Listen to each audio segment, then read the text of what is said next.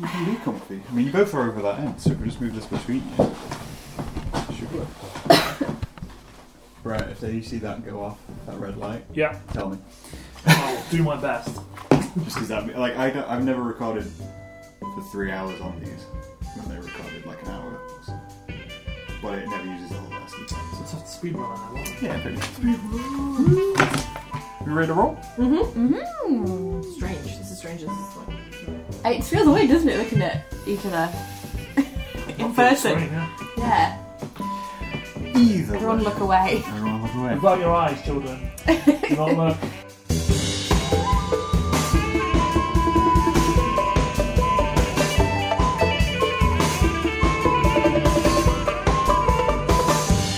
Either way, welcome to the show Chewing the Plot, a podcast which we hope will be an exploration of all things fiction and likely help you cheat on whatever book report or media essay you're writing right now. Every month we take a look at a story, tale or icon of whatever from the cultural history of being human and break it down into some anecdotes, pop culture references, not only giving you an overview of the narrative itself but asking why it's had such an impact on our culture and society as it has. Overall, also giving us an excuse to read a lot of books, watch a bunch of films, and not feel like we wasted our life in doing so. We're not scholars, we're not historians, we just had nothing better to do. Welcome to the show, guys. Yo, so you can take a breath now. Yeah. You know. Yeah. It's like, breathe, Graham, breathe! How do you think I managed to always fit it in 1 minute? Just forget to breathe. Just don't breathe. No, I cannot encourage that. If you notice audio is different this week, it's because for the first time we're recording live. Because, you Not know, over Zoom. we're allowed and stuff. That just incriminates. Sounds incriminating. No, we're just saying we're allowed. Isn't because Regardless of what you just do, so if you you know, say, we're adhering but to that's the legal guidance. afterwards, it just sounds mean. Yeah. Like, I went and bought milk, but that's legal. it sounds. Yeah, it makes Wait, it sound illegal. when was it illegal It's buy milk. to buy milk? I guess it depends on the milk. Can't buy raw milk. You can. You can. You can now. Yeah, but For you a could while, have. you Yeah. Oh. Yeah. Either Raw way, milk. But milk isn't cooked. We digressed real we got way off point. real Rhett's mind just trying to work this all This is what it's going to be like live now. We're all going to see real life reactions about things. Oh, Oh, exciting. and interruptions. Wow, I didn't see this coming, did we? Milk isn't cooked. Amazon. Yeah. Not sponsored. Oh, that's dishwashing tablets. This is Great content, guys. So this week, once Real again, life. we have perked up our classic literature heads, overlapping with our classiest co-host, Jen Darby. So Jen, you. do tell us what fiction we're looking at this week, and who do we have with us today? We are looking at the 1995 classic film Clueless. 1995. 95, I know, Charlotte, can you believe it? But it's based on Emma by Jane Austen. Yeah. So it is based on a classic literary fiction and is an adaptation, and a well-received adaptation. It's usually a good critical choice. And today with me, I have in order of, and this is very topical, most likely to disconnect a washing machine with me, Charlotte Creamy, Graham Cooling, and Brett Mann. Hey, I was getting something from the car. That's unfair representation. But I agree with the order. Yes, yes. I knew he You would. can't disagree with the order. Not at all. The first person I would ask to help is you, Charlotte. Thank Sorry, you. I said you because I'm not looking at a screen at her. I just turned and Just looked at nodded. me into I my looked at real you. eyes. That's going to be a lot of Realise time, it. sorry. Like a- Well, yeah. We've got God. fake eyes? Yeah. Googly eyes, everywhere. I've got like a fake moustache and nose on. That's right. This week we are looking at crossover combo once again, having to cover 2 titles in 1 episode because we like to make a challenge for ourselves. As such, Jen, to get, if you can, the story down into 1 minute and give us a summary. Can you beat the record of 2 for 2 with me? Nobody else has broken. I mean, it's been 8 episodes since So what time have I got to beat? a minute. You just gotta, all you got to do is get it in a minute. And I've won. Well, Has someone got the time you again? join me on the podium. No, I've done it twice now. in a minute. In a minute. Have you really? Yeah. I did Macbeth and I did Ghost. My brain stopped working during mine, otherwise I think I would have done Brett it took as a well. breather at the Yeah, beginning you took of that this. breather. I improved. Big You were improvement. amazing. Most improved. If you had like a 3 or 4 second pause right at the beginning, Yeah. that we all thought that's killed your minute because you'd have probably got it in there. I also started shouting. Yes, you got louder the quicker you went. And it's like a graph, volume, time, straight up. 3, 2, 1. Go. Clueless is the 1995 Amy Heckerling adaptation of the classic Jane Austen's novel of Emma. The film mirrors the story of Emma in the guise of a 90s Valley girl icon, Cher. Cher is intelligent, witty and incredibly self-centred, caring about those around her but generally clueless about who her friends really are and what they truly want to make them happy. Clueless follows the lives of seemingly vapid teenagers when a new girl and less valley-rich Bel Air teen Ty starts at their wealthy private school. Cher makes it her mission to turn Ty into a view of popular and tries to mould her along the way. As with Emma, Cher comes to realise that she was clueless about the world around her and people in her life. After a disappointing party where Ty has lost herself in being popular, Cher decides to change her ways and begins to do things with purpose and not for her own good. One by one, she rights the wrongs and fixes the mistakes she has made, making sure Ty is being herself, her teachers are happily in love, and also gets together with her stepbrother, played by the Ada's Paul Rudd, but that's only because Emma in the original marries her own cousin. The end. Oh. Yes! That's going to kill audio, that scream, but turns out I should write it 5 minutes before we start recording. Just under 59 seconds. That's a real improvement considering the last time it was almost like a minute and 58 seconds. I thought you were going to go over when you started digressing about Paul Rudd. Yeah. Like right at the end, I thought this is going to play out. Perfect amount of time to talk about Paul Rudd. Thank you. I feel like the Ages Paul Rudd is a very big there's part going of to be this. lots of talking about Paul Rudd later. Because I love I realised. So that's right, this week we're looking at Crossover Combo, as mentioned before. As Jen mentioned, we are mainly looking at the 1995 flick Clueless, with what makes this really a cult film hit. Oh wow, that sentence is very poorly structured. It was in a sea of teen comedies, and why did this stand out? But also looking at its main inspiration, Emma, which is by Jane Austen, which is a novel from 1815, which I was surprised about. It was way earlier than I thought it was. I didn't know that it was a thing of Emma for a really long time. Like, Had you ever read Emma, though? No. Oh, yeah, you wouldn't know. Like, if you never known No, but about also it. they didn't. I feel like more often these days, like streaming sites have like the little brackets adaptation of Emma. Yeah. Or, like, 10 Things I Hate About You adaptation of Taming of a Shrew. Yeah. Like they have that, but I think when they all came out on DVDs and videos, VHSs, back in the day, they didn't really have a lot of that.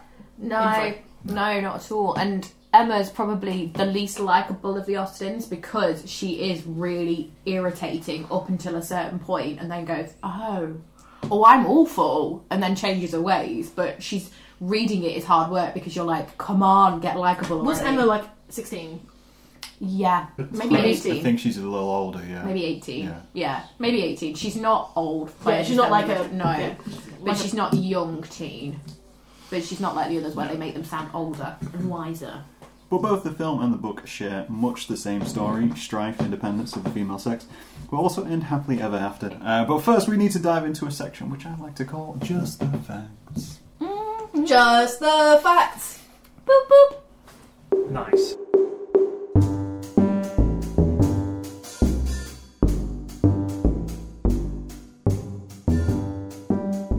I split this into two sections because we are dealing with two titles. I'm first going off with Emma. Yeah. So Emma the book was written, as mentioned, in 1815 by classical literature icon Jane Austen. No one say a bad word about Jane Austen or I'll slice your face yourself. I don't think we don't like her. We don't mind. Don't really read a book, to be fair. But I'm just clarifying. It followed her iconic work, Pride and Prejudice. She was originally offered £450 for the rights to the book, something she turned down, instead of opting to publish at cost to herself and giving the publishing house 10% of distribution, which was a savvy move. Yeah, I feel savvy move. that's another thingy you chose. She didn't want to get it published by the Little Women. She wasn't going to get that. No, but it's like... I have a style. I have a type of thing I like, clearly. Must have been like a big deal at the time. Yeah. Well, she also did it because originally for Pride and Prejudice, she only got £110, and it was more successful. how much is that, like, now money? Not. Like Austen's other novels, she based characters on people whom she knew and was reflecting on her place in society, living in rural, and I can't remember the name of it. I thought they lived in... Oh no, is that the Brontes lived in Yorkshire? Yeah. Yeah. Haworth. Sorry.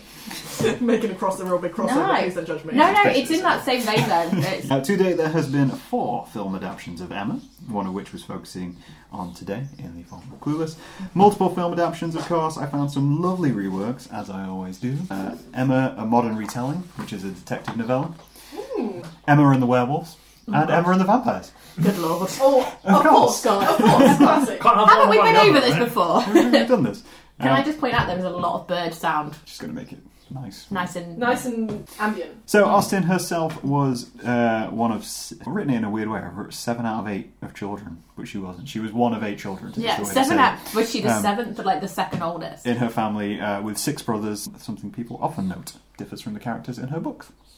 Because they barely tend to have large families. They tend to have a couple of brothers, but not as many as she has did. a beloved sister, though, Cassandra.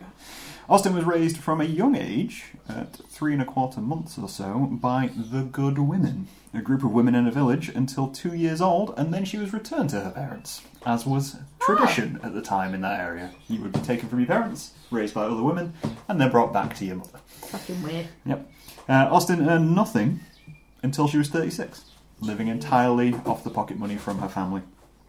She was not a household name in her lifetime either. She was well known, but she wasn't as in esteem as she is these days, and died with possessions only numbering to around £800. Hampshire, Yeah. that's where she grew up in. Hampshire. So that's like where Portsmouth and that is. South Coast. There we go. And she spent a lot of time in Bath as well, Yeah. so there's a And big... Oxfordshire and stuff like that. I'm glad I was also like, where's Portsmouth? We're in That's where Lanzarote. No, I know that, but I don't know where that is. South Coast. And as notably, she is currently on the £10 note in the UK. Yeah, with her shittest With a quotes. terrible quote. I know. Yeah, I was reading about why people dislike that. Do you know anything about Caroline Bingley? She's a wanker. No, Yeah, I know. I don't even know Why who would Caroline you? Why Bingley would you is. put Caroline Bingley of The quote she all? says is basically saying you're wasting your time reading. Why would you do Yeah, that? yeah, because basically Caroline Bingley was like a woman of society, and she Ah. was like, well, all you do is exist to look good and get married, and what's her face like to read a lot, and then she's like, Elizabeth what is the point of you wasting your time with books? Yeah, Caroline Bingley is the like annoying, but the not very nice sister of another side character. That's why it's weird. Either I own way, 3 copies of the DVD. Yeah. The one with Keira Knightley. why? It's like, Oh, I love it. I What love happens that. is we watch it, we put it away somewhere, Yeah. and then we find the case and there's no disc in it. Don't know why. Don't know what happened to that disc in the last like 6 months. And Charlotte's like, buy one next time we're in town. Buys one, then finds the disc, and then we just repeat that process at least Okay. twice. I do that with Romeo and Juliet. I have to say, the Leonardo DiCaprio version. I think That the That's best the thing one. was Yeah. I'm going to pick up a copy of Nightmare Before Christmas. Don't have that at all. Go home. It's sitting right there. Wait, On do the you shelf. have 2 copies of Nightmare Before Christmas? Charlotte, you No, not anymore. Sorry. No, I need a copy of Nightmare Before Christmas because I give mine away to Max. No, well, Either way, sometimes. I know, sad with times, my right? breasts. Moving on. Yeah, So sorry, my lost facts it. about Clueless. Clueless came out in 1995 and it was written and directed by Amy Heckerling. I don't know why I said that in such a way. She also directed Fast Times at Ridgemont High, Look Who's Talking, and wrote Loser, if you've seen any of those films. No. The film was shot in 40 days. There are 53 types of tartan and plaid in this film. Oh, I respect that. I love it, and I love that that's come back into fashion. And this, and for everyone listening at home, is me About an inch. about an inch Yep. that far away from buying at least a version of that outfit. Yeah. The skirt, like the A-line skirt with the And blazer if and the you nice don't like, ribbed know- polo neck. What that outfit is, you're too young. Yes. And Too you must young watch for you, it. bro. Yeah, if you see it and have bought it, look for the origins. It's Yeah. Clueless. If you don't know what it's from. You want to be Cher, you want to be Dion. So the film itself also has a book.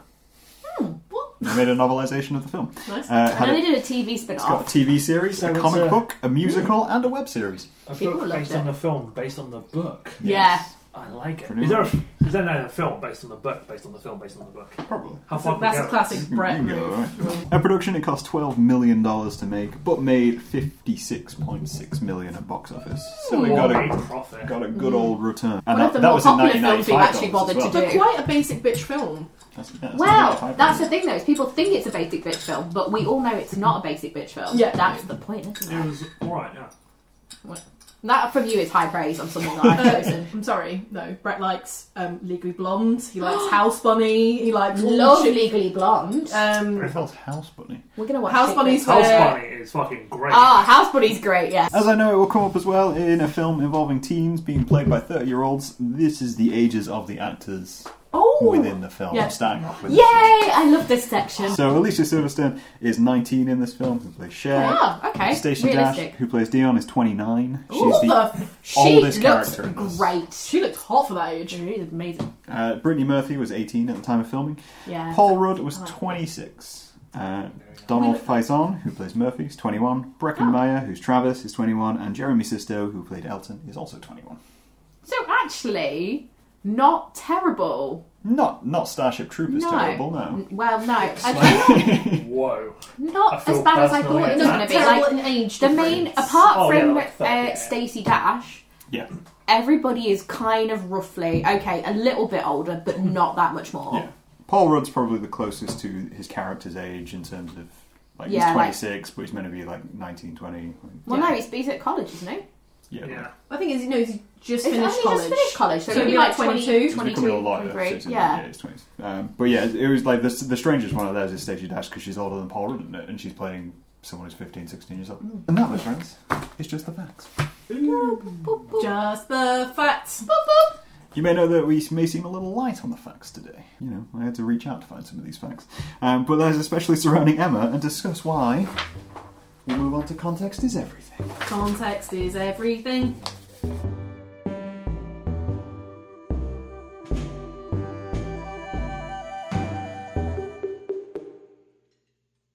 I should have provided some more facts.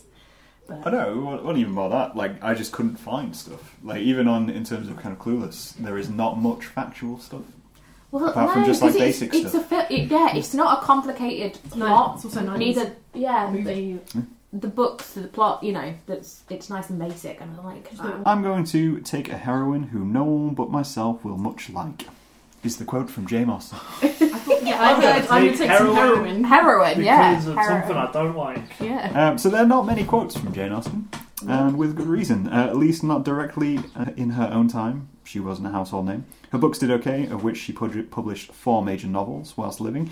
And guessing Jen can name them all. Yeah. Go ahead. You want me to name them all? I don't know if I can name them in order, but you've got Pride and Prejudice, you've got Emma, Northanger Abbey, Mansfield Park, Sense and Sensibility, Posthumously, Persuasion, and then technically there was unfinished Lady Susan and Sanditon.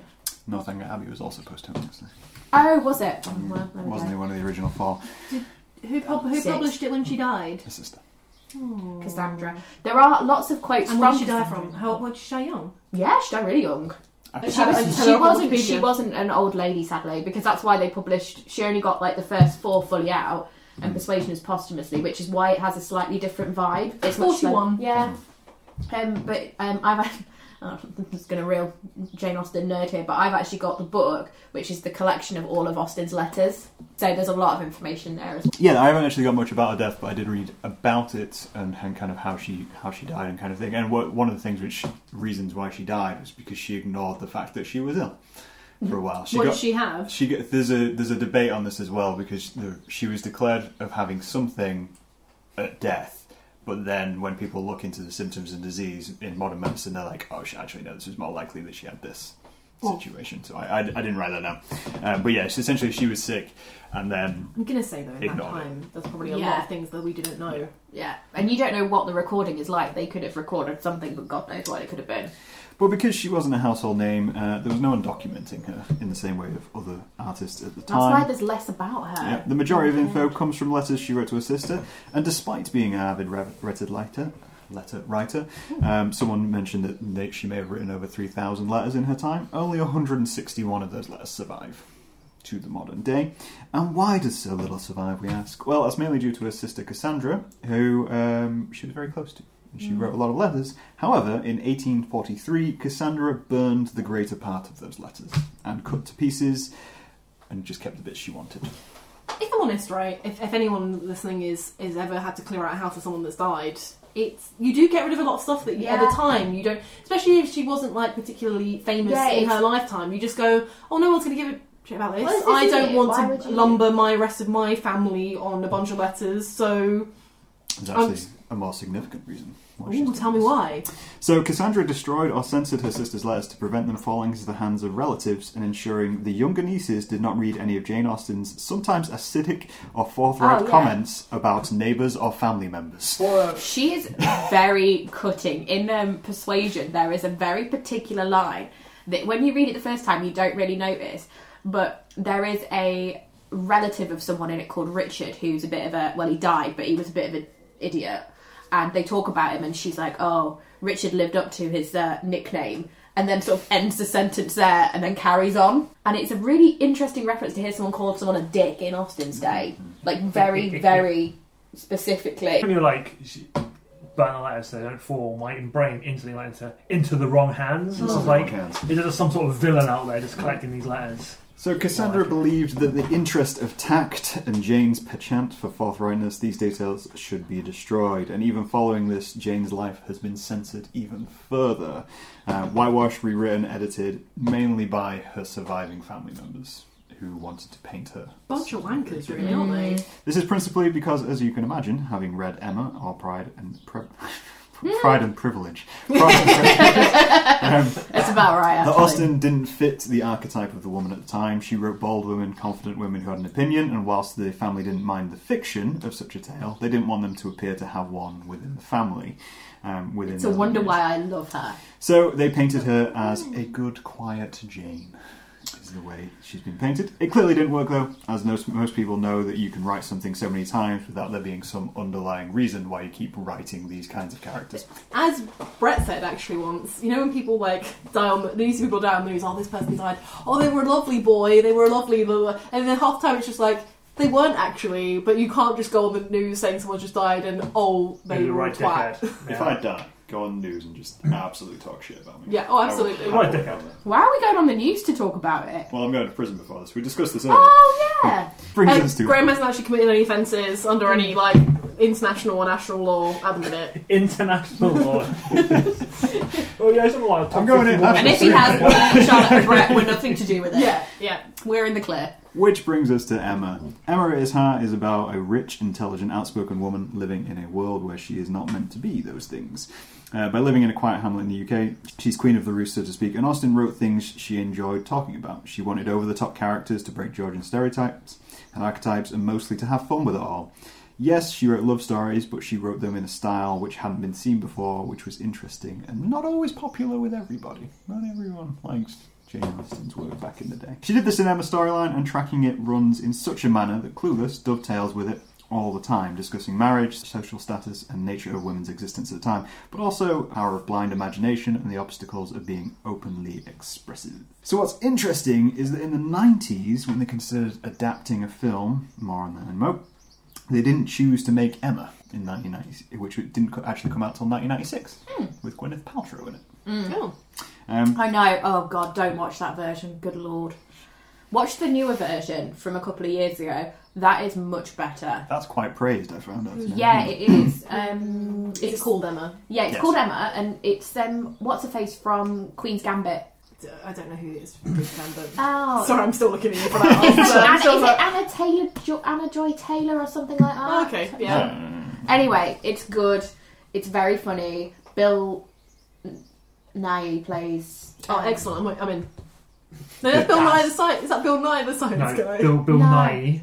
You know, Davy Jones. Yeah, that's the thing. I like him. My brain didn't. Phil from Shaun of the Dead, not Bill Nighy the Science guy. He plays Bill the like Sunshine Emma would be amazing. he plays the like hypochondriac father, and it's very good. But yeah, in 1995 instead, they got hold of Amy Heckerling to make a film. Now, if you remember the 90s, as we discussed in Ghost World, you know, you all loved that one. Teen films were huge. In fact, they outweighed anything we have today in terms of teen cinema. Earning for teen audience was much higher. And today is dominated by comics and remakes of older films. That's what a lot of teen cinema is nowadays. And also bringing back classics like we recently saw with Little Women, like and Emma.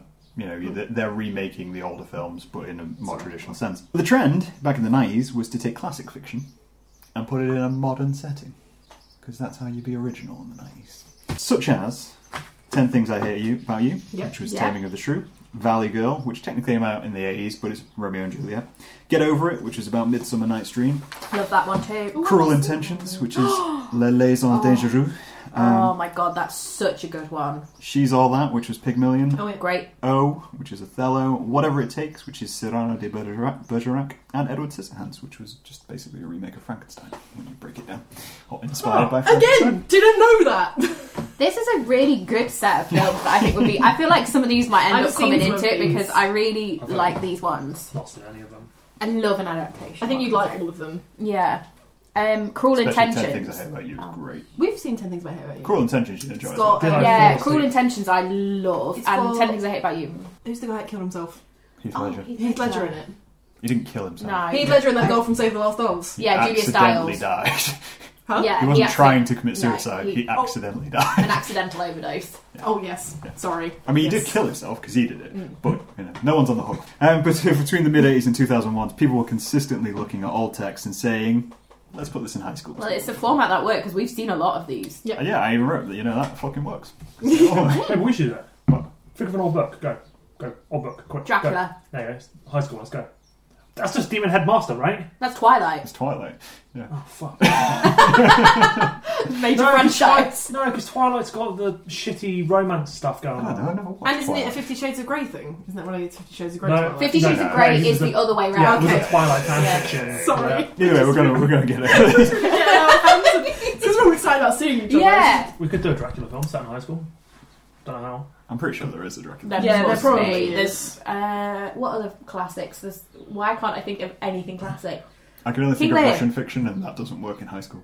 I Might think I'm be. Pride and Prejudice modern like I think Pride and Prejudice modern readaptation. They Probably. must have Must done, have done. but Someone we've has not done. seen it, so we should investigate. So when Amy Heckerling was asked by Paramount to write a film for teenagers, she instantly remembered the novel she had read as a teenager, Emma, and decided that that would be her inspiration. And in doing so raised once again the questions we're likely to discuss as we go through this about women's role in the 90s and how that bounced off things. What I find interesting is that so many of these stories get moved to high school, and that's because A, the characters' ages matches. You take characters' ages from classical literature, usually they're 16 to 18, which fits into the high school narrative. But two, because rules and themes and dynamics we see within these stories, we kind of classify nowadays more as juvenile. I think it's a mirror of society as well, Yeah. though, because you can, from where they were in those days, like in the early 1800s, your society was like these groups of different people, and you would go and see these different groups of people, and it was your standing. And we recognise that, like you say, as juvenile, but it's like high school, which is your encapsulated little world. That's your Hamlet, if you will. And that's where your social standing, and you move between them. Yeah. Whilst as all these things change and these themes still exist in our 30s, for many it's amplified in youth. All of these things are way more important when you're a teenager, whereas in your 30s you're like, yeah, I just don't care. Austen's works have inspired as well many other films and books. Bridget Jones's Diary by Helen Fielding took inspiration from Pride and Prejudice. Goodfellas as well by Martin Scorsese is a 1990 film, is said to be a dark adaptation of Mansfield Park. It's the thematic nature of her writing which lends itself to adaptation, and the manner in which she uses dialogue instead of symbolism is why media has adapted her to the modern age.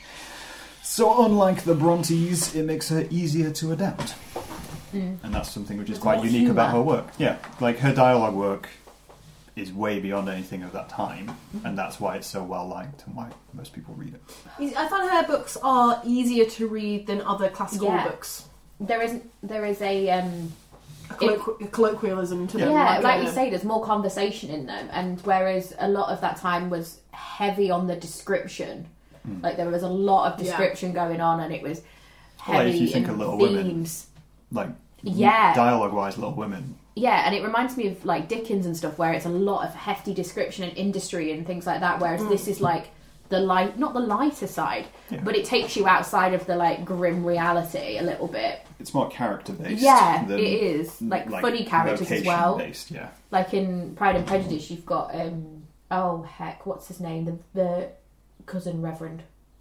Oh, I know what you're talking about. There's an Instagram account called Excellent Boiled Potatoes, and it's hilarious. It's got loads of memes about that guy because he goes and he's like, "These are excellent boiled potatoes." Mr. Sorry, we've Collins, digressed. Mr. Collins. Mr. Collins, that's it. Mr. Collins. He's Whilst you incredible. think on that, let's go Sorry. through who in the book is who in the film, because obviously people have named different things. Yes. Cher, of course, as our titular character, is Emma. Emma is wealthy, manipulative, and lives with her rich father following her mother's death. Pretty straightforward. Tia is Harriet. Emma befriends Harriet Smith, making a project of her, as Harriet is lower class, and Tia is new to school, and does the same with Cher. Josh is Mr. Knightley. Mr. Knightley is Emma's eldest sister's husband, so essentially, like Josh, part of the family prior to the rest of them. Elton is Elton. Emma tries to set him up with Harriet, but it don't work. Christian is Frank Churchill. Churchill isn't gay, but in the book is engaged to another person, so is unsuitable. Travis is Robert Martin, a farmer and unsuitable for Harriet, but ultimately the gem of the story. I think it's better. Obviously, I know at the time he would never have been gay because that was just not a thing that happened. Well, it might have been. She might have written it Well, and it just happened. hidden it away. Just wasn't Yeah, not a thing that like was casually written talked about. down. I think, especially in a modern adaptation, it totally fits for him to be good friends with her but gay. With all that said, I think it's time to dive in, question our social standing, and consider who we're rooting for in the story as we now channel my lumpy space princess impression and dive into Clueless. Sorry. That's all I could think of. I rewatched it and I was just like, all I can think of is lumpy space princess for the entire film, because the dialogue is just very oh my god, Oh my god! Oh my god! oh my god.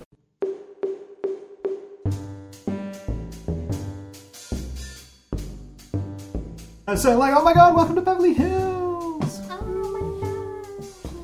Oh my god, Sherry, you're so this. That's fucking Tia. Not so lit, but that's She's got like a real Brooklyn accent.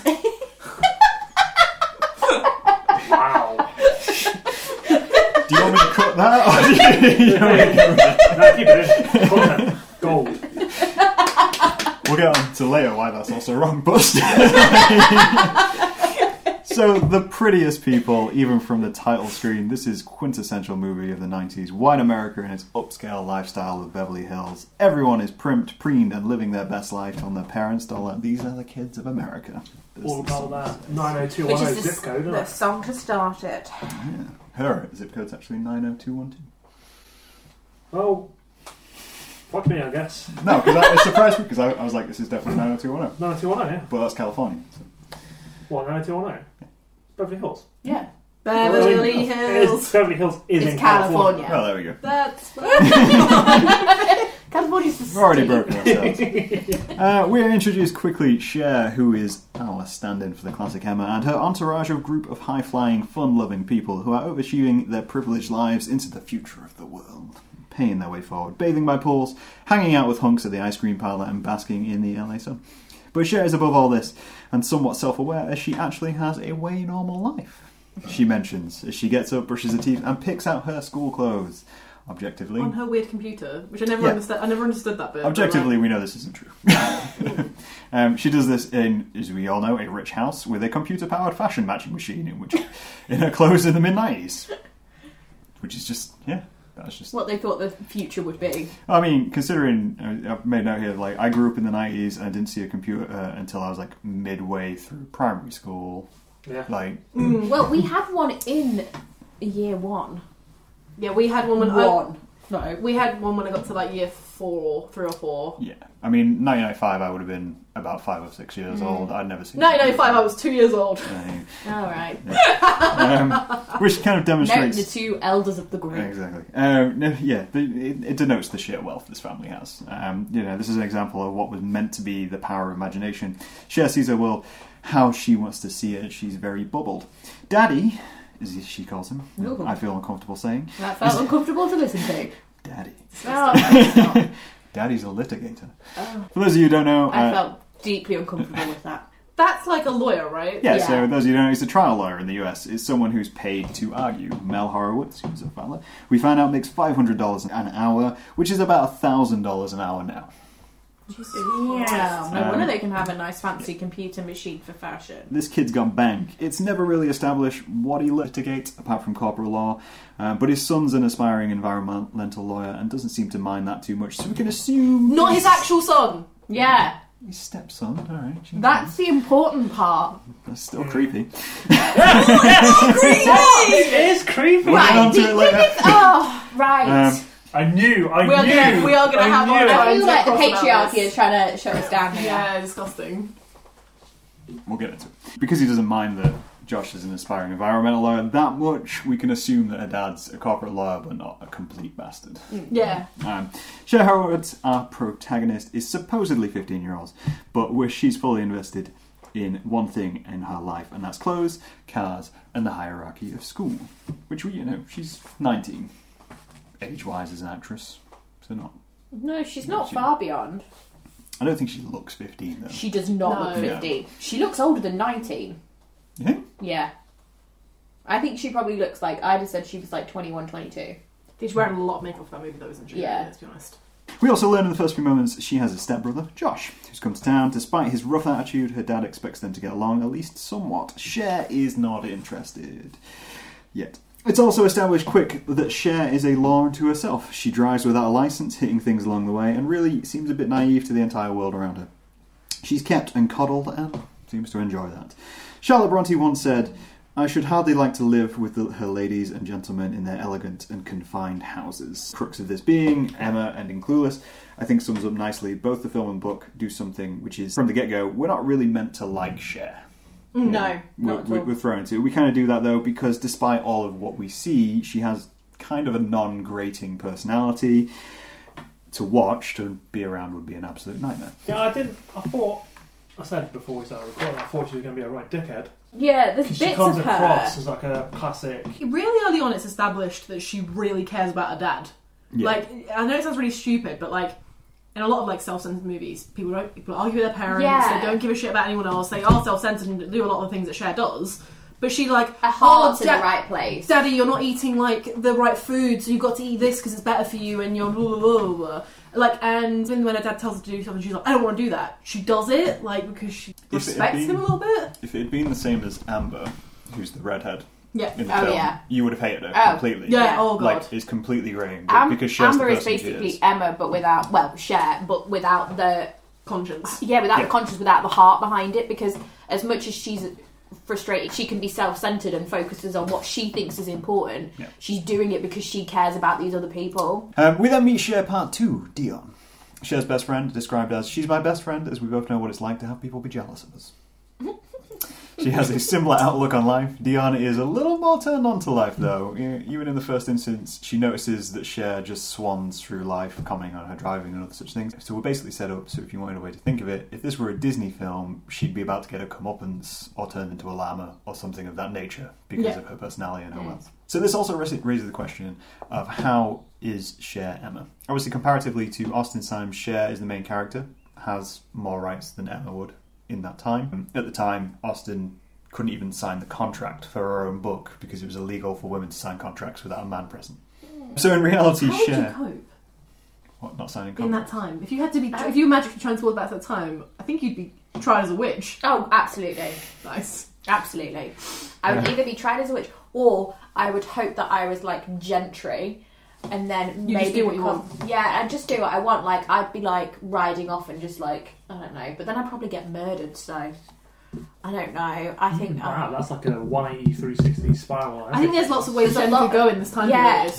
Yeah. there's a lot of multiple personalities that I could take on, and I don't know which would come out. Would it be my overwhelming desire for my own life, or fear that it would get taken away from me quickly if I did disagree with the social norms? So in reality, Cher had no chance of being as reserved as Emma. She had to be overblown completely to emphasise the disparities within her own life. If you'd have just had like a kind of downplayed person portraying the same character, it just wouldn't have worked. This film has to be over the top, has to be campy, just to highlight. Because despite her life of luxury, she still faces the same issues women were facing, in people policing her body, misrepresenting or misinterpreting her, and the social dynamic it all brings. We then meet the delightful Murray as they arrive in school. Miss Turk. I was going to say, that's Yeah, Turk, I was right? saying, Yeah, cool. You can't unsee it. No. They try too hard to make him look too young, I think. He's 21. He's only 21 though. Yeah, but then they give It's him the the braces, braces. and I think they've also make up some spots onto him, and he just looks a bit Yeah. too. They've tried too much. Yeah. But also, I couldn't not see Turk. Yeah, From it was hard not to see that. He's doomed to always be Turk. He's doing. But then I felt like he could be Turk at a young age. Yeah. Yeah. Like, I could see this being Turk. Yeah. And then growing up and becoming Sid. So we meet Murray as they arrive in school, Deanne's boyfriend, who Cher really doesn't approve of. She thinks relationship is overdramatic, and overall, the whole thing is a pointless endeavour. This is also kind of proven, though, as the couple draw a crowd as they back and forth arguing at the school entrance. There's also a really dark joke in this between them about who they're inspired by, and it's like Tina and Ike that they get compared to. And I was like... It's interesting, isn't it? It's just, yeah. That's why I like it so much. That's why I thought it was a good one, because there are bits in that are very intelligent. But as Brett's face says, yeah, like, younger people won't know Tina and Ike. You're right, they're not that much younger than us. You're making it sound like we're 50. But Tina and Ike was the 80s. Yeah, We shouldn't true. necessarily know about No, it. We no. only do because of how nice cinema Tina reference. Turner. So Tina Turner. Okay, And Ike. add the surname in. Yeah. I know who you're talking Yeah. about. But we Just know saying it's Tina and Ike. Tina. Yeah. Tina Turner. Yeah. Go on, Tina then. Turner and I. Yeah, but like they had a very Simply tumultuous relationship because Ike used to beat her and all this kind of stuff. So to be compared to it, it's very. Cher abandons it all. She's above all the hype and ever simply has no interest in the high school boys or dogs, as she described it. That's actually the moment where I quite liked her for the first time. When she's like, I'm not into high school boys. Like, I'm just doing me. I was like, I respect that a lot. Is that not a thing, like, in a lot of American high school things? Like, I'm not into high school boys. College boys, though. Yeah, that's a trope of a lot of teen teen cinema. stuff, yeah. But I feel like it's not always mentioned so explicitly. It's because she has that whole thing in her head. On And when again, she's walking it's down. very Austen-esque to make the female characters like the men in it. They appear in the they come in and out. Yep. But even when you were listing, it was the women first. They were the main focus, and then it was the side characters. Like, I wonder if this would pass the Bechdel test. The full trope of the teen trope is a high school girl isn't into high school boys because they're immature, but it's mainly because she's been focused on by jocks. So they'll go for college boys, that'll go wrong, and then they'll go back to the slightly weedier high school guy who's been actually been nice to her Women for the are entire written film. awfully in films, That's aren't how they? you write a teen film in the 90s. It's on this note we're thrown into the scholastic activities to learn just what's in Cher. Just what's in Cher. What is it? Oh, what is in Cher? So what interests Cher, as she doesn't worry about money, laws, or romance? So what does she actually have to say? Debating another friend, I put for Amber as a friend at this point because we hadn't established that she wasn't. She's asked if all oppressed people should have rescue in America. Cher is to take the proposition, which feels like we're back to Starship, of discussing whether people should have rights. But Cher argues the point, albeit in an all-round-about way, finishing with a patriotic flair, which gets her applause from a very cliché class of 15-year-olds. The only one that looks 15 is Travis. I think I think Travis Ty isn't looks 15. young as well. Ty Ty looks doesn't 15. look bad. Like, yeah, she's got a real baby face. I think probably Travis looks younger because he's got that yeah man. But he's really sweet as Oh, well. that guy. Yeah. I can't remember the names, but I like that guy. Travis, yeah. Yeah, I love okay. Travis. He's the classic. So, who, for the most part, the class ignored the speech, demonstrating just how popular Cher is already. Amber, her opponent, just refuses to participate. You can't argue against it. The class then learn of their grades for the year for debate. It's dramatic and a high schooler's life, especially for Cher, whose life is built on only the best, and it is shocking to her. Not as shocking as the guy who then tries to climb out the window, Travis, of learning of his grade. Travis, Highlighting the drama The of drama teens. no one seems happy about their lot in life, though, least of all Cher. On returning home, we also learn about Cher's mum. She passed away when Cher was little due to a freak lipo accident. But Cher still idolises her and thinks of her as a present for her, not to mention a beauty. Did you know how Emma's mum died? Freak life accident. I wish it was that. I mean, in the 1800s, that would have been a freak lipo accident.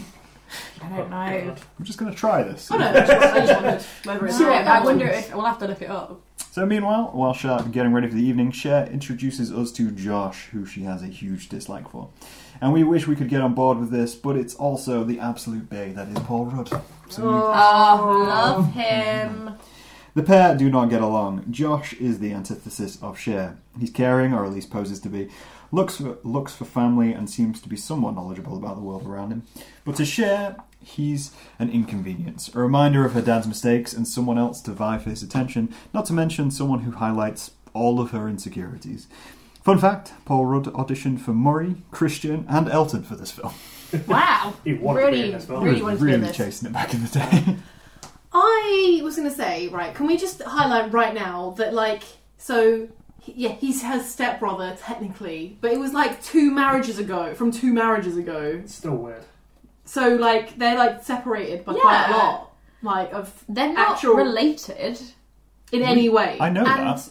I still find it creepy. It's still weird. I not can weird. explain why later on. Yeah, okay. Fine. Because you can argue I knew your this was point, coming not up. explain. Well, okay. But it's like, would you sleep with your stepbrother if they were divorced? No.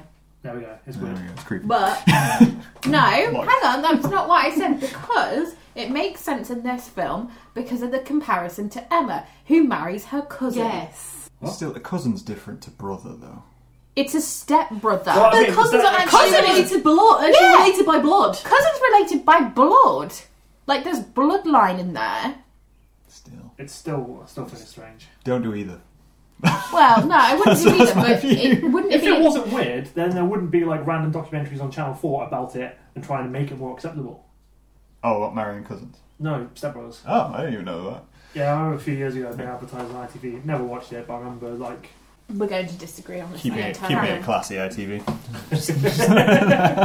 So Josh is avoiding his new stepfather, coming to the Horowitzes to escape despite the contentious relationship, and due to his drive, is more positive figure in his father's eyes, something he wants for Cher. At least he knows what he wants to do, is the words Mel describes Josh as. But Cher impresses him in that she's not willing to settle for what she was given on a report card, wanting to negotiate the grade, an admirable trait in a lawyer. But also, that's more commonly done in America, which again, people Negotiating your grade. yeah, but not negotiating your grade, but doing stuff to make your grade better. Yeah. Like doing things for extra credit. Like, oh, can I get some extra credit to get a higher grade? Which obviously can't do in the UK. No, you get your grade and that's kind That's of it. There's no arguing. Want to make this better? Well, you should have Because done that. I didn't 3 quite weeks ago. understand this when I was younger and I first watched Clueless. I was like, how can she do this? That Yeah. makes no sense because it's a very American thing. Get a few extra points. But yeah, negotiation is an admirable trait in a lawyer, so obviously her father is impressed. The three are interrupted by a phone call for the dad, and Josh and Cher exchange some curt words, Josh calling her a superficial space cadet. And this is the crux of Josh. He highlights to Cher what she doesn't want to know, and all she wants to know is that she's rich and well-liked. Cue the manipulation montage.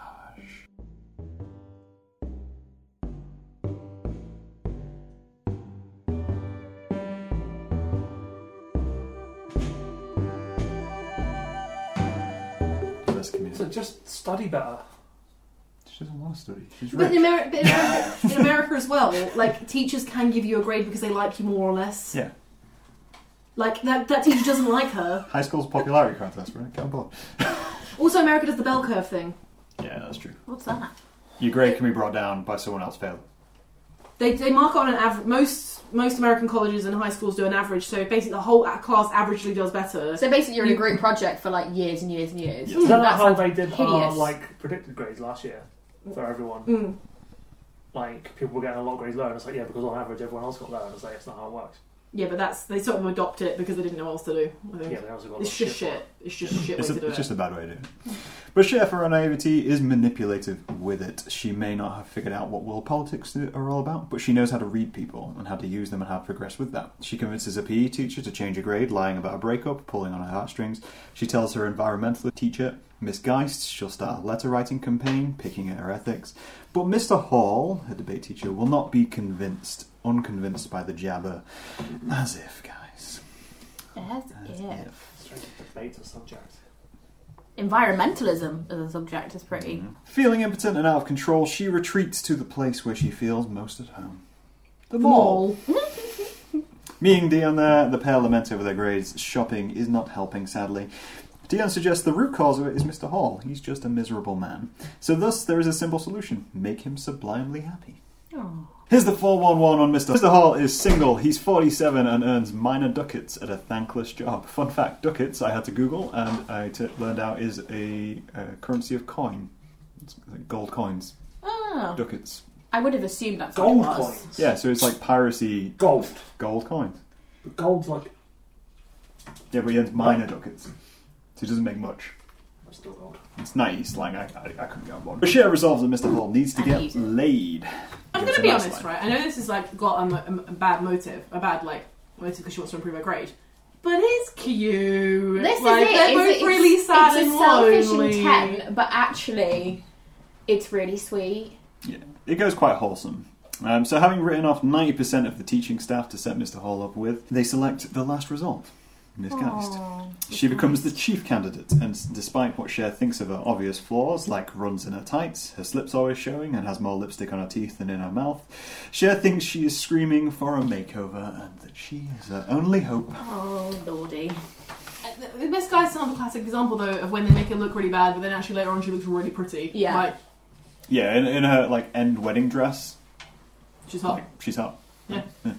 And thus begins the delusion of Cher. Cher is a practical person, two respects. She sees a problem for herself and she'll solve it. It's not the world outside which has it right. They just don't think like she does, is simply the way to put it. She even shows here that she can see the flaws in the world, but chooses to ignore them and focus on her own world as she thinks that's the right thing. And thus, she'll enforce her worldview on everybody else. She's not trying to improve anything unless it improves her lot in life. She comes up with a scheme, writing a letter from a secret admirer, and they drop it in Miss Geist's letter drop at the school with a rose. Miss Geist discovers it, and in doing so is happy with such a lovely gesture. And fell for it. How? Surely that's like an obvious, like... We're talking about a really cliche movie here, Brett. I was about to say, this is not a film of realism. Do you think she should have been more suspicious? Yes. Okay. But it's not. Sorry. I didn't feel like she should have been that suspicious. I thought the thing is like, love that, I'd be like, yeah, who... I'm sorry, that tells you more about you. Shout out to Travis Birkenstock, who has also one of the best names I've ever heard in my entire life. He has 38 tardies to class and thinks he deserves a rounded applause. He's just adorably, like, precious. I just want to pat him and tell him everything's A rounded applause. He did say a rounded applause. That's why I stopped. I'm glad he stopped me. I also think you said earlier it's a pretty flum movie. It's fun, and it baffled me for the longest time. So I'm like, did you say flum? Am I broken? Am I No, I'm broken. Did you say flum? Do I need to use the sleep. Do I? Do I need to take a moment? Well, he deserves a round of applause. I almost said. His shoulders all over it. He deserves a round of applause, not least for him giving an impromptu and unwarranted speech off the back of learning that he has 38 tardies. But during yet another debate in her lifestyle, this time on the subject of her own lateness to class, Cher gets Mr. Hall's attention by mentioning Miss Geist has supposedly spoken of him fondly, and this, of course, makes him smile. I think here is a good point to make a comparison between everyone's favourite Ghost World. As on the surface, this is the same deal as Seymour being ran by the Personals, but a stark difference is despite this being a teenage act for selfish reasons, Cher's version, the other person she's toying with, she'll get something in return. This is not a prank. I just realised that me and you have picked what is essentially the antithesis of each other in the same form, and it's the most me and you thing that could have happened. Yeah, I agree with that. Yeah. This is manipulative and overbearing, sure, but it's not mean-spirited. I think this is the scene. Can we just make a really quick, because we've not really talked about the clothing very much. I'm sorry if that's a bit... That's the scene important. where she's wearing the pink, fluffy, what looks like a dressing gown to school, like a fancy dressing gown where she's got that floppy pen. Yeah. Or is that where she meets Christian for the first time? I can't remember. Christian for the first time is a white dress. But the outfits are like... She goes through some interesting outfits. Yeah, and Dion wears some interesting hats. Interesting good or interesting bad, or just I say very good. 90s. Very wouldn't probably get away with wearing them now. Yeah, but then some of the outfits, like we were saying, are on they're popular again, like the checked blazers and skirts and things like that. Are, I saw someone walking past the other day, and they were younger, and they were wearing they looked like they could have been in Clueless. It's incredibly come back round. I didn't write it in my script. I did read this morning was the budget for clothing for Dion and Cher for this film was $200,000, but all of their clothing isn't actually couture. It's not pricey clothing, because the designer who went through it was basically so these people are rich, but they're also mall kids. They're kids who go to the mall all the time, so everything they wear should be available from a mainstream store. It's just very well coordinated. Yeah. Oh, that's an interesting fact. This should have been in the fun facts at the start. I guess it could have fit into them. But this fits nicely because I mentioned the outfits that she chooses. But interestingly, right, doesn't look particularly slutty in any of them. They're quite well done. It's sexy, but well done. Which kind of reflects her, I'm not trying to attract... Comparative to Amber, who does look kind of slutty. Yeah. Who wears a surprising amount of Russian-looking hats as well. I love that. She wears a lot of the weird, tall hats. It's night in America. If you're going to make an enemy, you're going to make them look Russian. Yeah, good point. Good point. That's actually a really good point. If you want someone to hate, probably the Russians is. Amber is not attractive to me as well. Nothing wrong with looking slutty. Nothing wrong with No, I'm just saying it's actually a nice trope that they didn't go for super really... They didn't make popular girls also equal because they make a point of when she wears the white dress with the really low cut and it's really short that her dad goes, oh my god, what are you wearing? And then she puts a coat on, which is see-through. Yeah. Which I thought was hilarious. Yeah. So I'm going to put a coat over it, Daddy. Just doesn't work. See-through coat, like she's at a theme park and gets those cheap Like a Plastic cagoule. Plastic poncho. Oh, love those. Get on the log flume, get on a £1 poncho. I'm still going to get soaking wet. Yes. Yes, because it's It's just a a bin big bag. hole. It's just a Doesn't bin keep bag. anything sealed at all. It's just a sheet with a hole at the bottom and a hole at the top. Cher has been getting driving tickets for driving. Yeah, getting tickets for driving, that's the way to say that. Something which prompts her father to ban her from driving. The shock of it all, how dare he. Cher takes it on the chin, though, as she has a back to have a licensed driver in the car at all times. So, of course, she has someone in mind already. Josh. I also realise this film is a satire. But how cool does Paul Rudd look, hanging out by the side of a pool? Oh, nice. Like, dressed in black, shades, reading Nietzsche, growing a goatee. It's I'm the, pretty sure it's it's the wearing a turtleneck pretension as of well. an early 20s graduate who's just thought he's learned everything of the world. He reminds He me looks great doing it. Modern though. day standards, a proper neckbeard. proper neckbeard. But it's Paul Rudd, so he still looks good doing it. Can I just also make a quick like mention? Is that no one really mentions, other than her calling her by a name which obviously isn't really clear, that Paul Rudd has a girlfriend this whole time. Yeah, I know. I know. They literally Cher mentions once, oh, blah, blah, blah, I can't remember her name. That's how, like, pointless she is. But you don't know if it's girlfriend or it's just a date. Never ever alluded to it as full girlfriend, so it could just Yeah, be he was someone on, who's he was on like that seeing- date. Yeah. But yeah, he also reminded me of, if you've ever seen Iron Giant, he looks a lot like the artist character in that. Okay, yeah. Dresses very similar. Very similar. Somehow Josh agrees mainly to shut Cher up. And we get an interesting car ride. We really see how disconnected Cher is. She doesn't want to learn to park because everywhere has valet. That's expensive. Which is very expensive if anyone's ever done valet parking in America. She's driving on the wrong side of the road, but it's because she's wearing platforms. And really, Josh actually looks concerned at the level of ignorance at this point in time. He reveals he's going to a Tree People meeting with Marky Mark, Oh, Marky Mark! which, for anyone who's quite Mark young, Wahlberg. if you don't know, yeah, it's the 90s nickname for Mark Wahlberg, because he was part of Marky Mark and the Funky Bunch. Oh, yeah. He also did an exercise video. That's some good Did he? 90s trivia. He did so Some much fun shit. 90s trivia. As Marky Mark. Oh my gosh. Yeah, And now he's really he's- managed to reinvent himself. And now Yeah, he he's has. the guy who does those Transformer films. Josh comes in hard again as Cher attempts to redeem herself. He points out everything she does is out of her interest, never anyone else's. The breaking for animals, the donating outfits, the romance she's trying to set up, all of it is self-serving. But it's enough to get to her, and sitting with Dion at lunch is bothering her. Shout out to Coke, Minute Maid, and Nair, who clearly sponsored that shop, by the yeah. There's a lot of What's the last sponsored. one? Nair. It's like a hair removal. Yeah. Yeah. They still. Oh, I do yeah, my yeah, tash with yeah. that. It's great. And Dion suggests Josh is going through his post-adolescent idealistic phase, which some of us are still stuck in. I was about to say that sounds like a lot of things that people go through. Like that is a very, very clear-cut description of what I just said about 30 seconds ago in this, but probably 20 minutes in real lifetime. Yeah. So this is short-lived, though, as the pair spot Mr. Hall and provide him with... Spot? Mr. Hall and provide him... Why are you This happens every time we do it, and you guys ignore it. But apparently today... this is just... We're face to face today. Yeah, normally we get through it, but it's because Flan. Flan's Spot. normally we've all got like computers with us and we Right. can be looking stuff up like Distracted, fun yeah, facts and slightly distracted and we can let it go, whereas we are really Focused. focused. So they provide him with free coffee to take to Mistgeist, and thus sets them up further, sparking a mutual interest between her and Mr. Hall with subtle manipulation. The way to most hearts, I'm told, is through coffee. She really like sells the type of brand of coffee. She It's does. like it's a She goes all in on something roast of blah, blah, blah, blah, but I just don't want it. Though what confuses me is she says she takes it because she picked up her father's flask instead of hers, but hers just had orange juice, which suggests she was just keeping orange juice in a thermos. Can you imagine her dad at a business meeting? Like, we get coffee, just pulls out a mug of orange.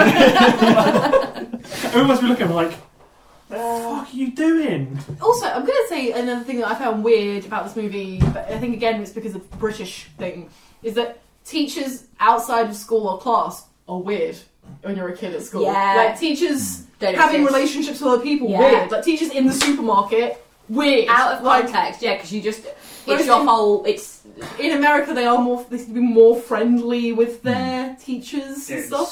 So, two I mean- experiences I had More friendly with their was teachers. one was doing a paper round, and a history teacher who cycles every morning and full light comes in, like, hello. I'm just like, hello, sir. And he's like, do you have to call me sir outside of school? And I'm like, I'm not going to call you David. That's weird.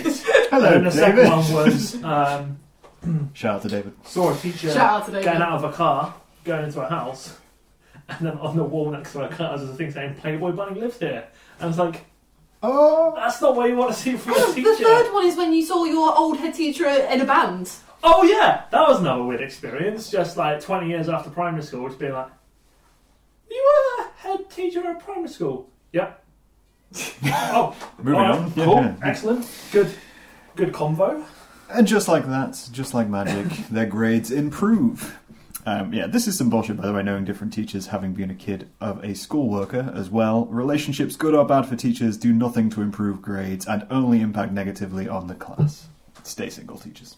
Like, relationships, Wow, single that teachers. escalated like That very escalated fast. really Are you, quick. are you okay? Did you have a bad experience when two teachers got together that you've now sort of tarred every teacher with? I've had several bad experiences with several different teachers and then watched that unfold in the teacher's lounge. Ooh. And how they affect the students, because being my mum was a teacher assistant, used to hang out in those places, and yeah, it never ends well. That sounds 2 steps from a porno. You should never dip your pen in the company ink. It just, Don't shit where you eat. Don't shoot with Don't your shit where you eat. Don't date in We've school. all been burned by that before. That said, the teachers soon become a couple and both become much more lenient with their grading.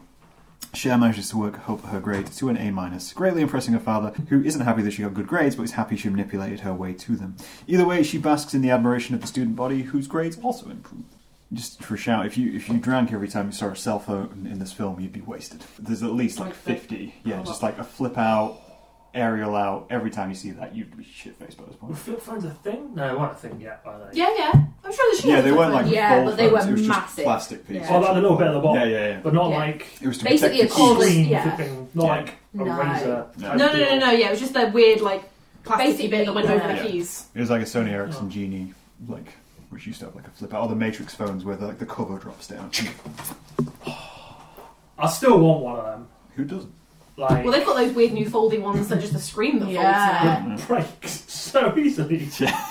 Weird. So, running on these views though, Cher, despite starting for selfish reasons, decides to do more good for the world, impose further her ideas of what is right. And thus, during a tennis lesson, where very little tennis is occurring, we meet Ty Frazier. Ty is a grungy artist and has no idea of high school hierarchy nor any real interest in it, having been transferred to Cher's school from presumably New Jersey, judging by the accent. Miss Graham's left it in. Charlotte did a intense Brooklyn impression in of a quotation Brooklyn accent. Brooklyn accent. Oh my god, Cher. Oh my god. That's what she sounds like. That's better. You got better there. She sounds like she's got like a plum in her mouth or something. Yeah. But not like how we would. Just insulting And she New does Jersey. a lot of this. Like when she Just insulting New Jersey. Like, oh yeah, because it's a everybody very from good accent. New Jersey are really going to go hard on us now. Sorry if you are. I'm not taking the piss. I'm trying my hardest. Is that I right? can confirm she is. It's the same accent. I don't know if you've seen Wolf of Wall Street No. or the Harley Quinn in the No. new Yeah, Harley Quinn yeah. films. This is, that she's meant to have the same accent. It's like New Okay, Jersey yeah, I Brooklyn can see that. accent, yeah. Very like. Yeah, you're right. She talks like she's got a pole in her mouth, but also, as I didn't really, you can't see, she does move her head a lot when she talks. Or Joey's sisters from Friends. They were all the same. Yeah. But the girls instantly take a dislike to her. She's clueless, being the phrase Cher decides to adopt, despite what it would do to her reputation. Mimics Josh asking Di, doesn't she want to use the popularity for a good cause? It's interesting though, do you know what I think is really clever about the filming of this movie? There's clearly other people like Ty at the school, but they don't show any of them until later on she's like, talking about through the school hierarchy, and she's like, Yeah. those are like the wasters that do weed all the time and blah blah blah blah. And like, I think it's really clever the way they film it, because even when they're doing the classrooms in the shots, they've always just got her, the guy or girl behind to the left and right, the guy behind, like that. Like, it's very clever the way you're like, these people, other than obviously Travis, must exist, but you're only showing a very limited amount of them. But that's like Emma, that's like Austen novels where you might have other writers like George Eliot at the time who she was writing, and they were these massive novels of different levels of hierarchy and farmers and things, whereas Austen was this incredibly small snippet of one family and a couple of different relationships and that's it. It's good, like, parallel. Yeah. But I also want to give a shout out to the late Brittany Murphy, because she passed on, and is an absolute chameleon of an actor. Like, I didn't recognise it was Brittany Murphy. You look confused, Brett. I don't recognise the name. Brittany Murphy. Brittany Murphy's in loads. Don't say She's the in a character lot because of- I probably won't remember. She's in a lot of things. She's a very good actress, and she is very good in this film. Has I she can't seen believe you it? didn't realise it was her, but it was one of her She's first. Thai in Good Clothes. It was one of her first movies, I think. Yeah, so she's in Girl Interrupted, if you ever watch Girl Interrupted. She's the voice of Luann in King of the Hill. Let me. Yeah, she's one of these characters, she appears in a lot of things, and she was really huge. The star sign is Scorpio, if anyone wanted to know. I like knowing those things, so thank you. Yeah, she's been in a lot of things, and she always absolutely nails the part that she does. She's probably one of these people that I've seen in films I've seen, Yeah. Right. but the names does not ring. Just any bells. Married, Clueless, 8 Mile, Girl Interrupted, Something Wicked, Abandoned, King of the Hill, Megafault, Deadline, Across the Hall, Tribute, Futurama. Yep. Yeah, it's just voices in that. Happy Feet. She's in a lot. Loads. Okay, I take it back. Maybe I haven't seen Sin, it. Sin City. You not seen Eight Mile? Oh, who's she in Sin City? The police officers, the cop who's dating Right, is getting I'm going to abused show by you a a picture of boyfriend. her, and you'll now realise potentially I didn't know that. That's pretty good. Well, I mean, yes, did you think she's dead? Yeah, she did. Accidental overdose. Yeah. It was either her husband died before or after her. Yeah. Did he die just before her? Yeah, he died, Yeah. and then soon after she accidentally overdosed. Yeah, it was really sad. Because- Can I just say something really quickly, because I know some things about drugs, but because I used to Go be a for it. worker of drugs. People have accidental overdoses when they try and get clean. They stay clean for a while and they go back to drugs and then they die. It's really common for people to have been like, it happened to Peaches Geldof. She hadn't used like heroin in a really long I've time, forgotten about her. and then she used it, and then because the tolerance is nowhere, they go over. It's a real shame. Yeah. But in adopting Ty, as it were, they show her around, splitting up the sex of high school cliques, which it took me 3 attempts to spell, and I still spelled it wrong. I would bet good money, by the way, that literally no one in this film is 15 as we glide through that cast of characters, because even the extras, none of them look 15. No. Which kept it consistent, Yeah. but, yeah, it was weird. So there's the TV crew, the Persian Mafia, the Popular Boys, which thus brings up the conversation again of which is Cher with. And she suggests this is a huge shock, but Dion suggests Cher has attitude about high school boys. They're not seeing eye to eye. Tia is literally the only one who seems age appropriate. Like, Tia looks 15 to me. Hi. Ty, yeah. Sorry. Ty looks 15. Like, I don't think like anyone else looks 15, but she does. I don't know as well because she's quite short, Yeah, there is that. She is quite. and she's one of those people who has a baby face. Picking up that the others talk in overly large words as well, giving exposition to literally every interaction they have. I noticed this too. It's kind of like a style of over-explaining, which is nice because Austen's work is so dialogue heavy. Everyone in this seems to, bar Tia, have almost Ty. Ty. I've written Tia, and it's going to happen over and over again. It seems to do this apart from Ty. And the most closest thing I could think to it, which is similar to this, is Gilmore Girls. Everyone seems to have full knowledge of all popular culture and everything going on around them. It also happens in Kevin Smith films, but that's different because they all have a very specific set of popular culture references. Shout out to Gilmore Girls. I respect Yeah, Shout out that. to Gilmore I Girls. respect that show. That dialogue. I just love Lorelai. Yeah. I just want her to be happy.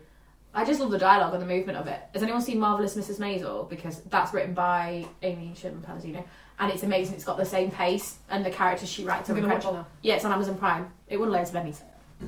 There's other streaming sites available. I Yes. We're just advertising streaming sites. guess. No, I'm just saying. Like, Well, no, we did have an Amazon delivery that sounded like we were doing it as sponsored. and now we've we're mentioned gonna be- Amazon Prime It's twice. the door. You can watch it on Amazon Prime. You mentioned it about Emma as well. You said it was on Prime earlier. There are other streaming sites available. But if you use one, make sure it's But Ty is not a friend. She is a project to these people at this point. Ty almost instantly takes a liking to Travis Birkenstock, class tardy leader, bonding over mutual grunge affections in the cafeteria. Discussing Ty's drawings, Travis's deck, they get to know each other. Ty, excited by the encounter, rushes over to tell the duo. He's cute, funny, and right off the back offered her weed. Isn't he like, you draw Martin the Martian? He's like, absolutely. She's like, look at these. He's like, Martin the Martian or Marvin the Martian. oh, I call him Marty, didn't I? Yeah. Marvin. I was gonna say, that's Yeah. disgusting. I hate that you said that. I've always called him Marty the Martian. Oh my god, what's wrong with me? Cher is not impressed. She looks down on the stoners and their lifestyle and sees them as the punchlines to the world they live in. And in doing so, she convinces Ty not to pursue the situation. They coerce her into a makeover despite her reservations, and Dion sums it up nicely. Cher's main thrill in life is a makeover. It gives her a sense of control in a world full of chaos, and that's Cher all over. She can't control everything and can't understand the world around her, but she can spend money and go superficial with it. I love how Dion is a real, like, whip smart kind of... Yeah. She knows what's going on. She figured it out. Figured out the world. At the same time, is really basic with her boyfriend. Whenever they're together, she acts real basic. Well, no, she doesn't though, because she calls him out on, like... Everything. Yeah, good point, yeah. And then they have debates about it. Yeah, which are also really cool. Though I did notice, like, because he calls Dion woman throughout the entire thing. Yeah, but I this love is that that she scene calls- though. But that happens in Scrubs as well. Oh. His character does that in Scrubs as well. Yeah, I love You're that saying scene he's typecast? where she's like, don't, like... Have you where seen he him in where she anything calls him else? out. Yeah. I like that point, like, they have a really intelligent debate, which, considering they're 15, shows that they go to good schools and they are very switched on. I'm going to say, just because you're superficial doesn't mean you're dumb. Yeah, it doesn't. Says, gee, you guys, I've never had straight friends, which is not what it means, by the way. Straight in this context means not high, straight edge. But cue the makeover montage. Woohoo!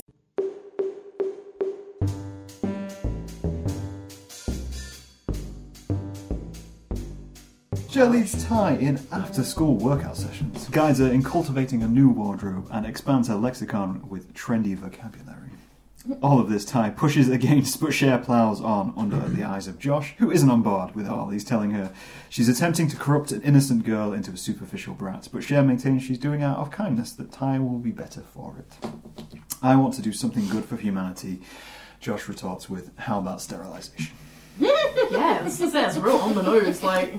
I love the fact that how much Ty cracks up over that line as well, because it shows that Ty's actually intelligent and understands what's going on. But the kids at school take immediate notice, but Ty still is interested in Travis as he hands her a flyer for his next pie. But her new friends again railroad her. This time Elton, one of the popular guys. Who I hate immediately, by the way. Oh yeah, Elton's an absolute prick. Is this the dickhead in the car? Yeah. But like hugs her in class and stuff as well, and always really handsy with her. What's interesting though is that they don't notice Ty because of what she's interested in, and the girls don't try to pick someone based on what Ty's interested in, but simply what the boy can offer Ty in terms of standing. And this is where manipulation takes a turn as Cher begins to try once again her role at matchmaking. Through a series of orchestrated interactions, Cher gets Ty and Elton to notice each other. Ty is giddy with excitement, and while Elton is surprisingly receptive, he pays more direct attention to Cher. So Ty gets introduced to Daddy, who is always warm and friendly, yet yelling at Ty to get out of his chair, complaining about the food. He is? Get out of my chair. Cher says that he's warm and friendly, and the first thing he does is like, get out of my chair. What are you doing? Ty calls, and the plan seems to be working on Elton, and puts Ty's picture up in his locker. And once again, we're going to a party. The last one we went to was in Little Women, which seems to be a trope of the classics, because a social event was the main thing within classical literature, it would seem. A dance is the only time they could legitimately touch the opposite sex. Unless they were poor, and then they could do whatever they want. Yeah, true. It seems so backwards.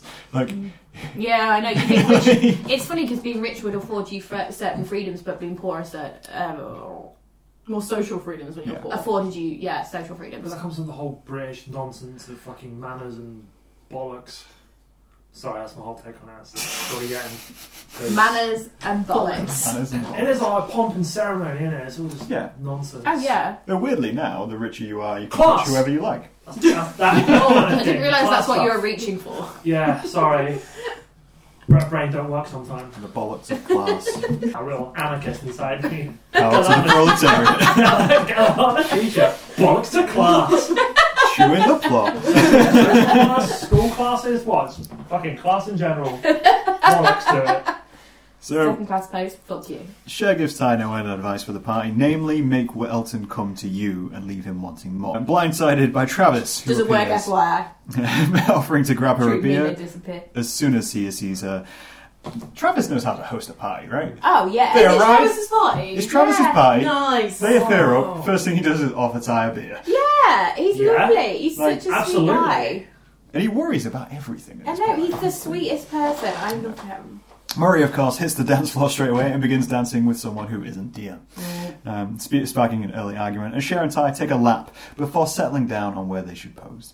During a drive-by insult to Amber, though, Cher gets beer spilled on her shoes by an overexcited Travis, who makes amends by offering them both weed. Again. What a gentleman. What a guy. Which is it brings up the point as well. They're at a party, so Cher's okay with it. You know, you get high at parties, you don't get high all the time. Elton comes over, but namely so he can get a toke. After dancing on his own, and then steals a kiss from Cher during a party game.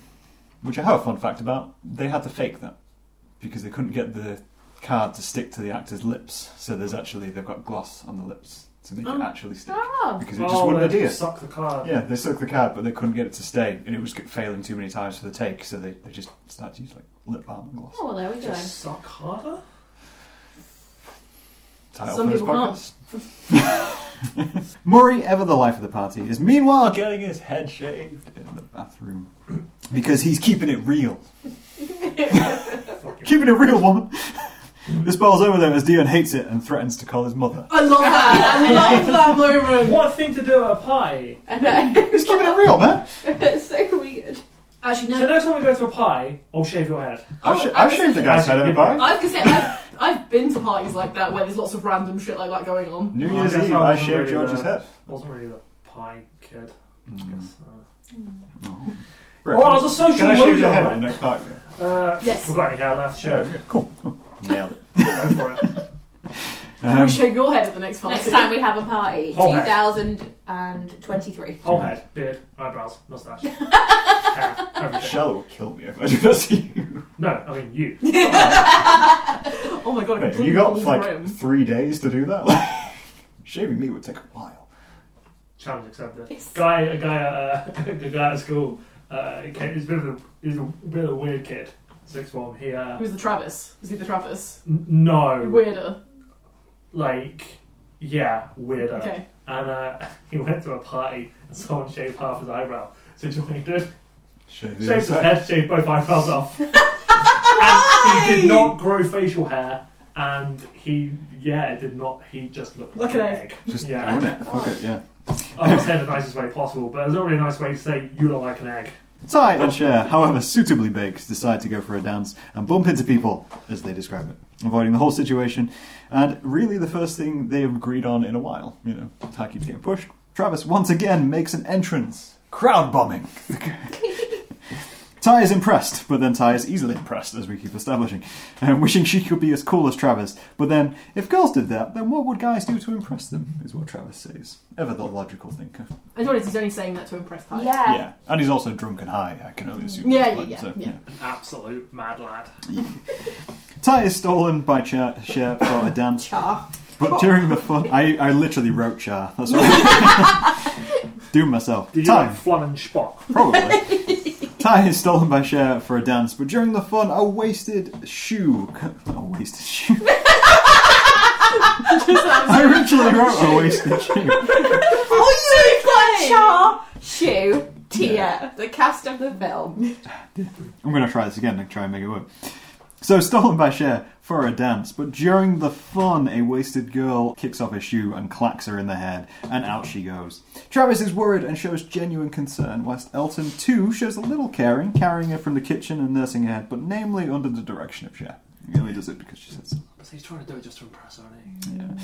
Taking her back out to a dance soon afterwards. Is what happens as well. Gets her there, she's like, "You're okay? Yeah, cool, come dance." You know, puke and rally. But these are overdramatic ballet girls, so... Yeah, true. And also, heals her. That's how big the shoe was. This gives Cher a chance to wander away from the party ruckus, and she gets a phone call from her dad, who tells her that she needs to go home or else, and thus Cher, Ty, Elton all wander from the fun.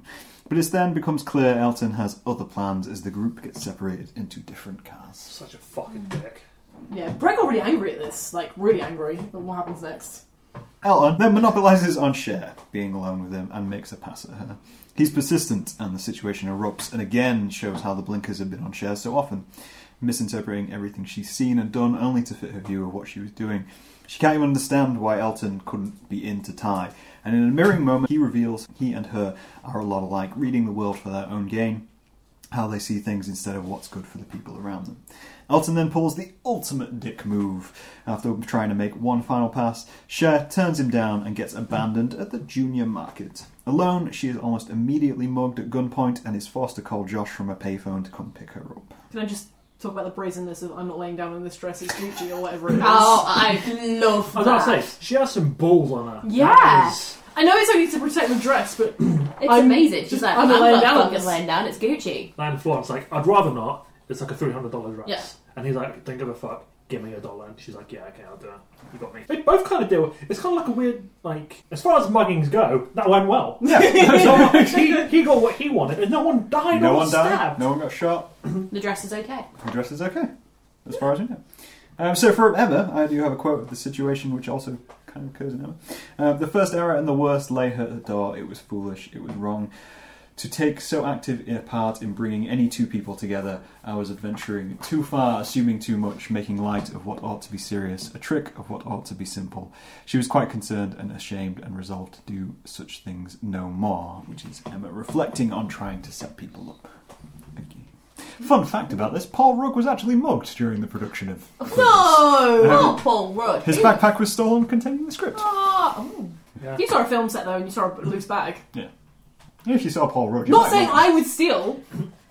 Charlotte has not broken any laws that we know of, or international laws Domestically that we or know of. internationally. If she has, we have no prior knowledge. And I was only 2 when this was filmed, so it definitely wasn't me stealing it. So safe to say, despite her outlook on life, Cher is a bomb. She's been sexually harassed, robbed, and ruined a dress, kind of. Josh does the right thing. He stops canoodling with his girlfriend and goes to get her, despite not having an exact location for her. Grandpa. Canoodling. Canoodling. Canoodling, young man. Well, they weren't banging. It's interesting, you've gone real swings and roundabouts here, because one minute you're like, this is so close to pornography with these 15-year-olds, but these guys are just canoodling. Heavy petting. I do like that the he can tell though, as she's like quite desperate, isn't she? At the call, Yeah. He's like, okay, this is serious. I need to go. He's a good lad, isn't he? He's a good egg. It's the right I thing to do. also think that when he saw her kind of teach him high the words, he was like, I like her. Yeah, heart's in the right place. So despite not having an exact location for her, just somewhere in the valley, it's a turning point for both of them despite their differences. For the first time, Cher's seeing a world which isn't tailored to her, but also gets an insight into Josh's world as his date tries to quote Hamlet, but Cher is able to correct her and sees the movie Hamlet and remembers it. I love that bit. I love that where she's like, because it's like earlier on when he's like, poor, like, oh, she's not stupid, like she's a bit stupid, and obviously he's a bit like, when she gets the quote right. I feel like she's one of those people who you get in art schools, which is she's really intelligent but acts dumb to fit in with friends. Yeah. Don't be that guy. Don't be that guy. Just own your intelligence. If you're going to be anyone in this film, be Travis. I mean, he's pretty cool. Josh. Yeah, if you're gonna be on But this don't film, fuck his yeah. stepsister. I knew it was coming. So she's not well-read, but she's pop culture informed, which, you know, is enough nowadays. So even growing a little jealous of Josh and Heather's dynamic. I was even annoyed at him. Heather. They make... What? Heather, that's her name. The That's what I said, right? Yeah. I'm just saying that. I couldn't Oh, I remember thought you were it correct. earlier. It was like a No. realization. Again, Heather. So even annoyed at him, they make up with a kiss whilst Cher sits in the car. My life is turning into a bigger disaster than Malibu.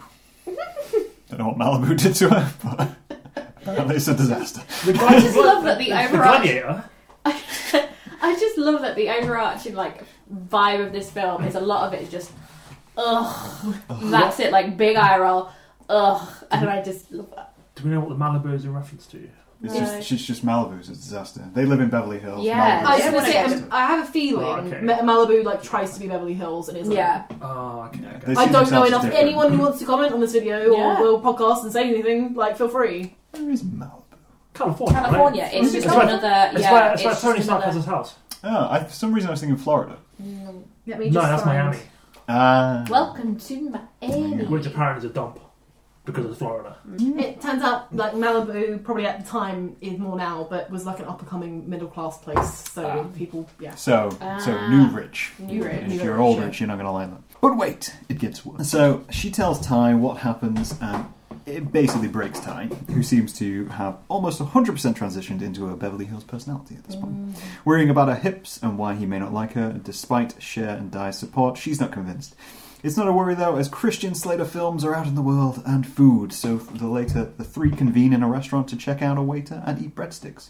Which, I've never been to an Olive Garden, but I just assumed this was Olive Garden because there was breadsticks involved. Yeah. And this was also, from what I read, meant to take place in a diner. but they felt like the characters wouldn't fit in a diner. No. And Food court. they tried to get it at Pizza Hut, but because they were discussing penises in this conversation, Pizza Hut weren't comfortable being represented that way.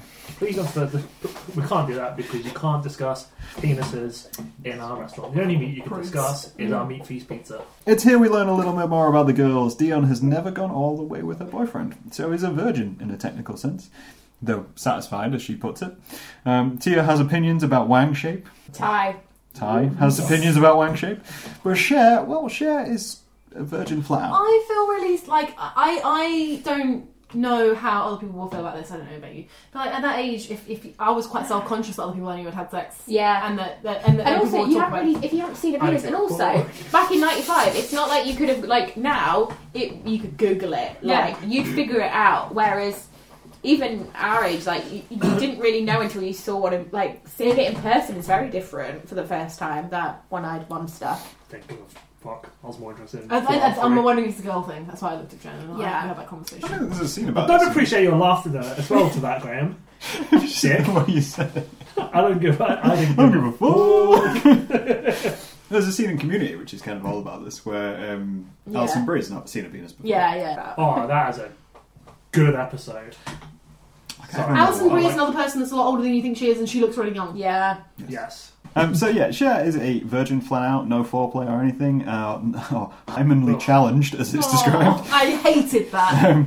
Her ostracizing of the other sex has run deep, and she's waiting, as she puts it, for the one. Cher is scheming again, wanting to help the now slightly unstable Ty. I don't get how guys dress today. It's the phrase she thinks of when looking for a friend. Oh yeah, sort of wearing like jeans around their butts. Yeah. Which, having looked through a recent ASOS catalogue as well, I can relate to that statement. Apparently I have no idea what people look like because I was shocked by what I found in The amount of ASOS. guys of sin wearing like really tight flesh-coloured trousers today, I'm concerned. Yeah, that's We There's a actually thing saw a You guy. can see We actually saw everything. the outline of a guy's wang today. It's bad enough when you're at Comic-Con and people wear morph suits without anything covering up. So Oh. Wear a basically cup, just walking damn it. around with a big old Trouser snake. trouser snake. Thing is, I realised today that there is like a BuzzFeed article about people who are our age about why we're uncool now and things that we like why we're uncool, and I just thought we've reached that age where when we were younger and we looked at our parents and we were like, oh my god, that's so uncool, and now I'm like, we're here, it's happened. Officially that age where we can't reference things. Yeah, we can't That's how reference it things, gets and they it. think we're uncool for the things that we do. I don't like modern music. If you want to wear flesh-coloured trousers, go for it. But I don't want to see your fucking crown jewels everywhere, you know? So searching for boys in high school is as useless as searching for meaning in a Polly Shore movie. And she's right. But also Cher's about to be thrown a curveball as enters Christian. Who? Right, I'm going to say something. Did not find him as the heartthrob that Cher did, but I can understand that why she. Because he's different to the other boys. Yeah. Christian is another transfer student, suave, handsome, and kind of... I can see why she didn't suit him, because he kind of looks like James Dean. Yeah, well, they make that reference, don't Yeah. they? Yeah. So Christian, who dresses like he's a member of the Rat Pack or a saxophone gave birth to him, has a vintage car and moves like his legs are made of rubber, bouncing off the world around him, arriving in Mr. Cole's debate class. Cher is taken with him almost immediately and considers breaking her own rule of never dating a high school boy. He also does not look 15. Yeah, no, he really doesn't look 15. Over the next few days and weeks, she does all that she can to draw attention to him in a series of ploys. And This becomes a trope. I've realised that in more modern teen movies, where they, like, after Clueless, it's in a couple of, like, modern TV type. Oh, you send yourself flowers, you send yourself chocolates, you make yourself seem wanted. But I think there's even a scene in something I've seen, and I can't think what it's relating to, but where it's like, oh, I make myself seem wanted. yeah. So, like, I think the Clueless set this one out, really, to be honest. But eventually, he does ask to hang out with her. And it's a montage to throw Cher in the deep end, which follows. And she is smitten, and he seems to have an appreciation for her, too. Or at least what we were presented with. I did note, like, the three things she tries have appeared in many a thing as a way of doing it. But also, I highly doubt any of those would work.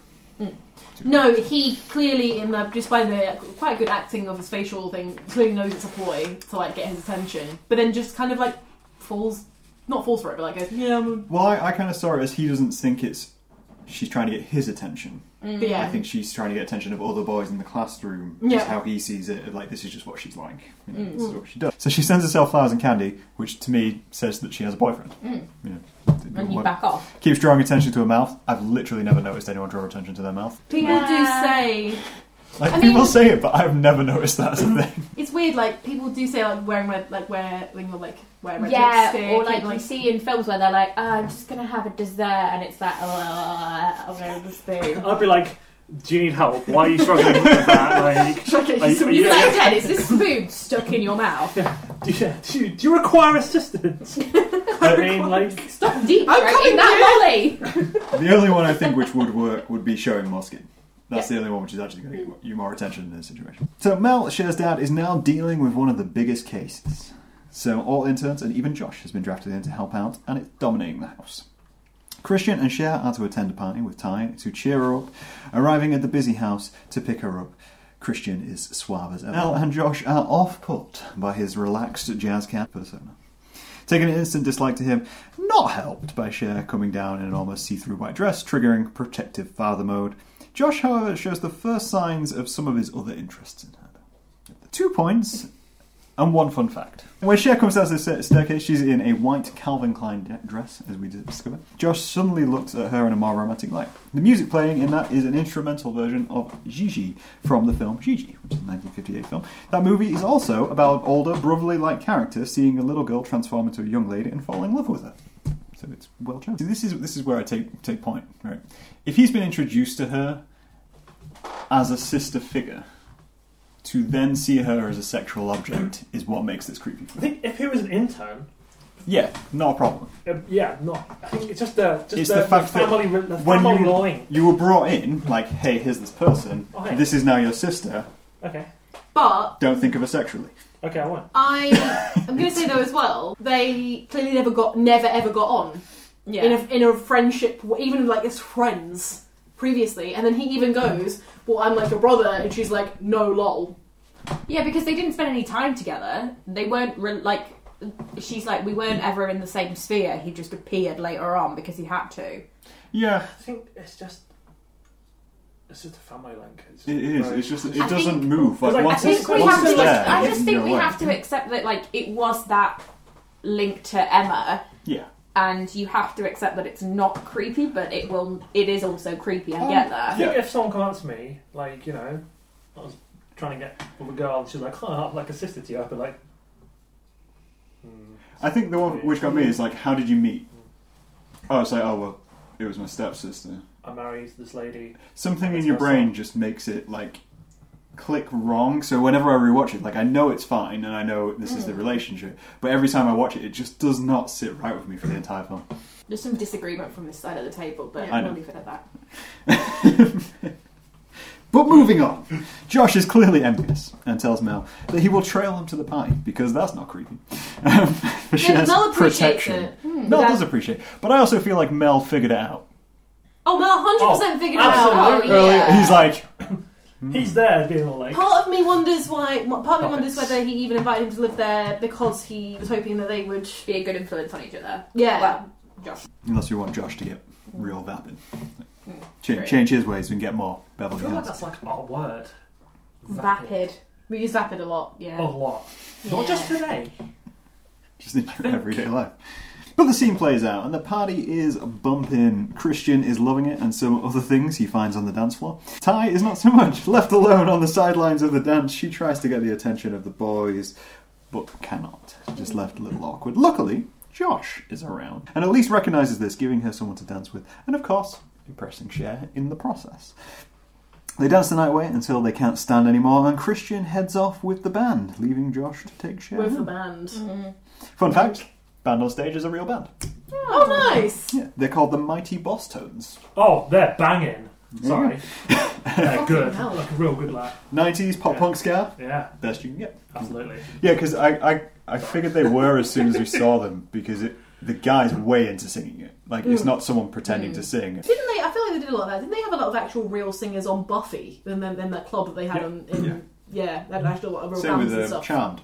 Yeah. Charmed a lot of Oh, that. in P3. Maybe it was. Maybe it's just a thing that bands did back then to get publicity. Yeah. Which It's makes also sense. probably better to get someone who's actually in a band to do it rather than like Yeah. extras. Be like, can you just pretend to play bass and then like And you get fans of the band watching that episode and getting into the show. The whole night sets up Cher's expectations. Christian is bitchy about her enemy Amber. He sees him turn down another girl, and of course ignores all of the signs we see, knowing the reality we're going to find out. But none of that matters, because she's made up her mind and she will have him. On the drive home, Cher suggests that they pick up food for Mel and his colleagues as well, which is out of character, and they are working on the difficult case at the house. Impressed by this considerate suggestion, Josh begins to form a new opinion of her as well, not based on just what his penis thinks. This grows as well, his feeling, not his penis, over the next few encounters, getting to know one another more, no longer at odds as they were at the beginning of the story. Cher even convinces him to stick around for spring break during one such bonding session, and give him the words we know he wants to hear, that Josh, you are not my brother.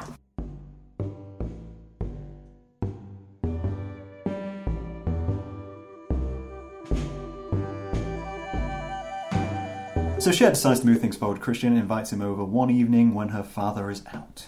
And it's all out tactical warfare. Polaroid fashion show, baking cookies, lip gloss, red dress, and flush cheeks. There is no baking of cookies. No, Well, she she does- bakes I'm some- sorry. She The does way cookie she dough. throws the cookie dough on the thing, Yeah. I'm just like, what? I mean, I know she's It like, did make me want a vapid. cookie log, though. I was like, I I really love want cookie to... dough. I just love to bake a log of cookies. Lidl. Oh, they actually sell. Lidl sell logs of cookie dough, Oh, really? and it's tasty. Can you cook it in a log? If you want. I'm guessing it would disperse, though. It wouldn't stay log It form. would be like a real gross log. So in my hand, it's just like a wet poop. Can we also talk about how I don't see, because she's clearly like clouded, like roses and glasses, but he acts extra gay from the moment he arrives. Yes. Yes, he does. So, yeah. Oh, honey, babe. He like really camps up the stereotype I that love- she's clearly got him. Sorry, carry on. No, that was it. I was gonna say, I love her watching films and she's trying to build sexy. He's just like, trying to watch a film, stop. So, as mentioned, Christian rocks up with some VHS and the pair settle in for the evening. After a few more key markers of Christian's incoming revelation, his love of art, his choice of films, but her disappointment and surprise, he ignores her advances. He ignores her advances in favour of watching the Tony Curtis movies, which also give you a key insight into how Christian is. Some Like It Hot and Spartacus is the films which he chose. I love that is the ones that the director like chose for him to be watching. See, I don't really know that reference Well- because the only Spartacus I know is like the fairly recent, I say fairly recent, it's probably like Blood and Sand. 12 years ago No. series. Yeah, but was Where that it's- 12 years ago? I say it's that, I don't know. It's in Sorry, my head. because it was like I 2 love years that ago. series. I for some reason love it. But the Well- reason I love it because he's chosen either Some Like It Hot, which is Marilyn Monroe and things like that, so incredibly camp, like musical type, like old school, and then a bunch of half naked men running around. I'm sorry, April 16, 2010. Yeah. 10 years ago. 20, Well, there 11 years was ago. Blood and Sand, and then it was Vengeance, and then it was War of the... No, was it War of the Damned then Vengeance? Because the original Spartacus died. You're a nerd. Damn. You really just realised. War of the Damned, and then the last one was Spartacus... Maybe it was Spartacus War of the Damned. All I remember is it's a lot of fighting and lots of banging and lots of fighting. That's kind it, of like yeah, Game of and- Thrones before Game of Thrones. Well, this is it. Everyone was like, oh, Game of And- Thrones, everyone's naked and fighting. And I'm like, have you seen Spartacus? And Everybody is naked. Jonathan from The Mummy is in it. I don't know the actor's name. Oh, he plays... it's Aidan Hanna. Probably one John of Hanna. Borgias- John Hanna. John Hanna. Borgias or Yeah. something like that. Oh, time. he's not a nice guy. He's a Roman. What? Yeah. What are we talking about? Spartacus. Highly recommend it, but I I just don't know. love it. John Hanna's great. Oh, yeah. I know that. I'm not. Wonder Woman I'm plays- not- I know Wonder that. Woman plays his wife. Gal Gadot. No, other one. Original Wonder Woman. Oh, I'm out. Jane Fonda. No, No. Jane something. can't remember. Maybe Name. not even Jane. But It started off as an Australian miniseries. Either way. I know him from The Mummy, and I love those films. Oh my god. But these films are Yeah. also chosen for a different reason as well. As you mentioned, they are quite campy, and Spartacus Yeah. has lots of naked men. There are two films that I would But watch. some Linda like it, Carter? Yeah. Linda Carter. But Some Like It Hot is also about a cross-dressing man. And Oh wait, no, she played Boadicea, not Wonder Woman. Spartacus is also Sorry. includes one famous scene in which Laurence Olivier tries to seduce his male servant, which is the main reason that Cher. Christian is many things, but he's not dumb. And he figures out quick that Cher is interested in more than just his taste in films and makes an exit. I was about to say, he's just like, I gotta go. I left a chicken in the oven. Tell that real fast. He tries to be kind about it, but he just nopes so hard. It's all very confusing for Cher, and she confides in Dion and Murray, lamenting Christian's lack of sexual interest in her, causing a highly amused Murray to point out what we all figured out long before, that Christian is obviously gay. What? They use his words for it. He's a friend of something. I've got it written out here. Oh, yeah. He's a cake boy. He's a disco-dancing, Oscar Wilde reading, Streisand ticket-holding, friend of Dorothy. You know what I'm saying. He's a cake boy. He's a cake boy. I did not understand that. I'm going to find that out. I mean, I need to know. I'm worried that may be insulting heavily to the gay community. But friend of Dorothy. My mum used to say that when I was younger. Yeah. Oh, I've heard Oscar Wilde reading before as well. I just reminded me of the community. I was like, is she a friend of Ellen? Ellen. Yes. The new reference. Modern version. Oh my god, it's on Urban Dictionary as this is a term I came across in Clueless. Can someone tell me what it means? I'm guessing that he bakes. Other dictionaries are available. Yeah. Either way, like the Oxford. This leads to a tense freeway moment. The chaos in which Cher has everything in her life has fallen apart. And this is reflected in the scene where they get on the freeway and everyone starts panicking and screaming. But also, it reminds her how much she actually wants a boyfriend of her own in the way that Murray and Dion interact. Can I quickly come in? I've just gone on a page that says 15 fat pieces of Clueless slang. Fat pieces of Clueless. Right, can I just say the first few, I don't understand how people wouldn't know what this is. As if, whatever, jeeping. Okay, I don't know what jeeping is. No, I don't know what that is. Driving. Oh. Vehicular sex. There you go. Getting nailed in a Jeep. 1 second, let me find Cake Boy, because I come on here for Cake Boy. Well, we know it means gay. I come on here for Cake Boy. Cake Boy. What a line. Cake boy in context refers to a homosexual man. It can also mean someone who's especially stylish, also known as metrosexual. Cake boy probably originated from the early 1990s or earlier. Some Mix-a-Lot song of the same name. Oh. Okay. Oh my god, Hymanly challenges us on here. It's hilarious. But Christian's sexuality was actually also foreshadowed a couple of other times in this, which we may not have noticed. When he's reading, and she's trying to get his attention in the film, he's reading Junkie, which is by author William S. Burroughs, who is a well-known queer writer. And his entrance to class when Cher and we are all focused on him, trying to figure out whether we're attracted to him or not, there is a sign behind him which says Road to Nowhere. There you go. So there's a couple little drips of subtext all within that. That said, Christian and her managed to settle it though, and become even closer friends, shopping buddies and all. After all, it's the 90s, and it's pretty trendy to have a gay friend at that point. I was going to say also, I mean, it's nice that she doesn't just par him off and that she stays friends with him. Yeah. And also, because obviously it's not a threat to anybody she likes because everyone knows he's gay. Exactly. Well, the more Cher and Christian, the pair run into Ty, chatting to a couple of guys. But this quickly turns traumatic, as the pair nearly drop her from an upper-level railing as a prank. Just a prank, bro! I wrote that down, but I knew it was going to come, so I didn't even need to say it. Christian steps in, though, taking names and comforting Ty, who is shaken but unharmed. Over the next few days, the news of the dramatic event spreads throughout the school, gradually escalating, as stories such as this do within the school, causing Ty's popularity to dramatically increase.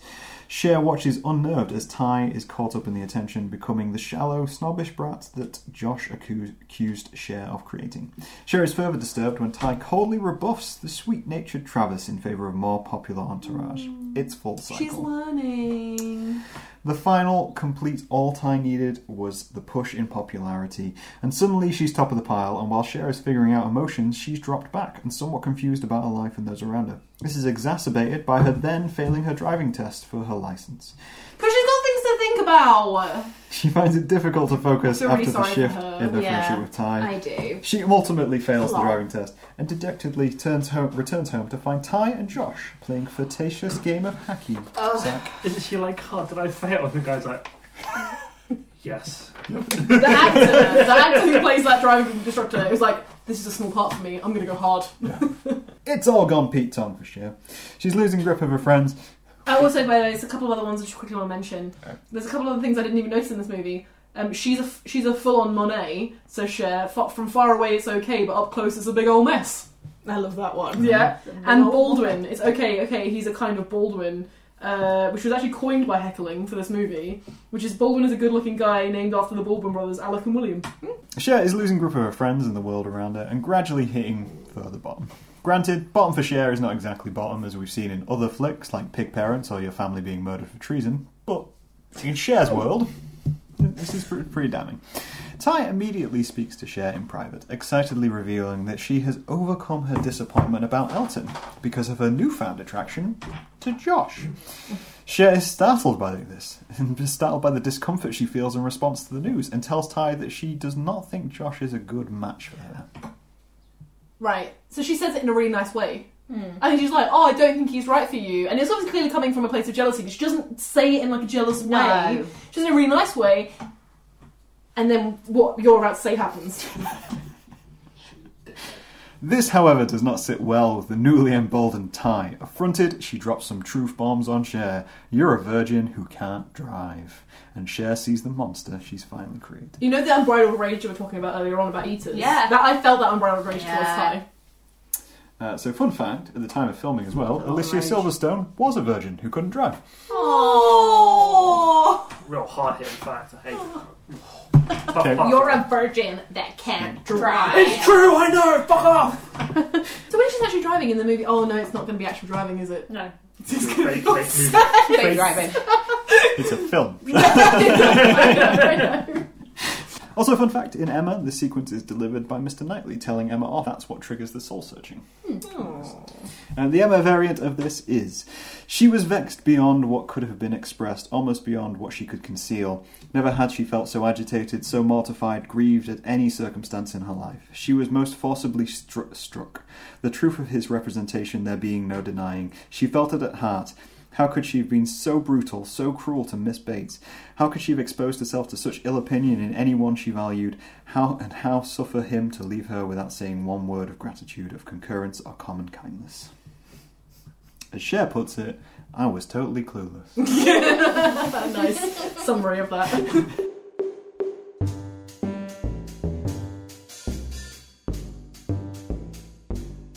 So Cher embarks on a solo shopping trip to Clear Head, and a 90s ballad, All By Myself, plays over the top. Probably the most overused song for that kind of mood. I love it. Having time alone with her thoughts dislodges a few things in her thought. She realises just how much to her surprise, and to ours, that she is in love with Josh. And I really dislike this scene. Ignoring the creepy preamble and all that kind of stuff, which I have a problem with, it comes out of nowhere. I agree with you that it's also a strange... I know she does a lot of the talking over herself in the movie earlier on, but it's only for short periods. So this is quite a long period of you watching her mom sort of go through the mall and stuff. Yeah, it almost, to me, it felt like she was convincing herself. You know, you're walking around like, why have I reacted to this? Why have I been upset by this? Josh. Do I like Josh? Maybe I could like Josh. Here's 20 reasons why I could like Josh. But I like Josh now. Yeah, apparently I like Josh now. But nonetheless, damage is done. In an unusually vulnerable mood, Cher goes to her father for advice, explaining that she's interested in a do-gooder, but not revealing that her love interest is Josh, despite Mel. Because Mel actually knows. She expresses concerns that she is too shallow and selfish to win his approval, and Mel tenderly assures his daughter that she is an incredibly caring person, constantly going out of her way to help her family and friends, much like her late mother had done. Cher, heartened, resolves to become more compassionate on a wider scale, and also... yeah, her dad totally knew. Yeah. You read ahead in the script, that's what it was. Years later, Cher utters the classic line, this time I need a makeover, but this time, a makeover for my soul. Aww. Cher starts looking at the world in a different way, considering her friend's strong points and not how she can change them. It is a little sad that her own life is filled with only things she bought, but with things which she values as other people value them, and begins giving back. First, she starts raiding her parents' house for a food drive, the wardrobe for skis and other things she thinks people need. The thought is in the right place, if the knowledge isn't quite. Daddy, some people lost everything. That includes sporting equipment.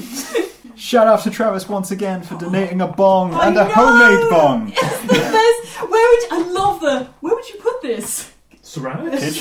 Kitchen? Yeah. That's where I put it. And the Pismo Deep Beach disaster relief is live and kicking because despite her vapid intentions previous, Cher knows how to throw a shindig and putting her popularity to good use. Also, shout out to Di for being an actual friend. Cher has a lot of random ideas in this film and goes a lot of random ways, but Di's just along for the ride. Like, sure, we're doing this now, every single time.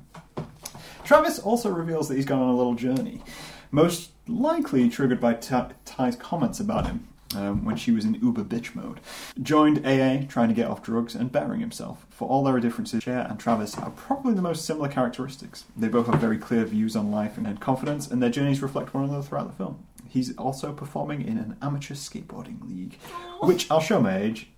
When he said ASL, I did not think amateur skateboarding. Age, sex, location. No, you. Oh, I thought American Sign Language. Oh, that's so I love you so much. I just think I never really thought about that, how Travis and Cher are like similar but in like running in different groups of people. Yeah. I love it when she's like, I'm on a STEP program. I don't know how many there is, and she's like 12. 12? How did you know? Just a guess. Not long after the fight, though, Ty approaches Cher apologetically, and the two become friends again whilst watching Travis participate impressively in a skateboarding competition. Which definitely isn't him, by the way. Yeah.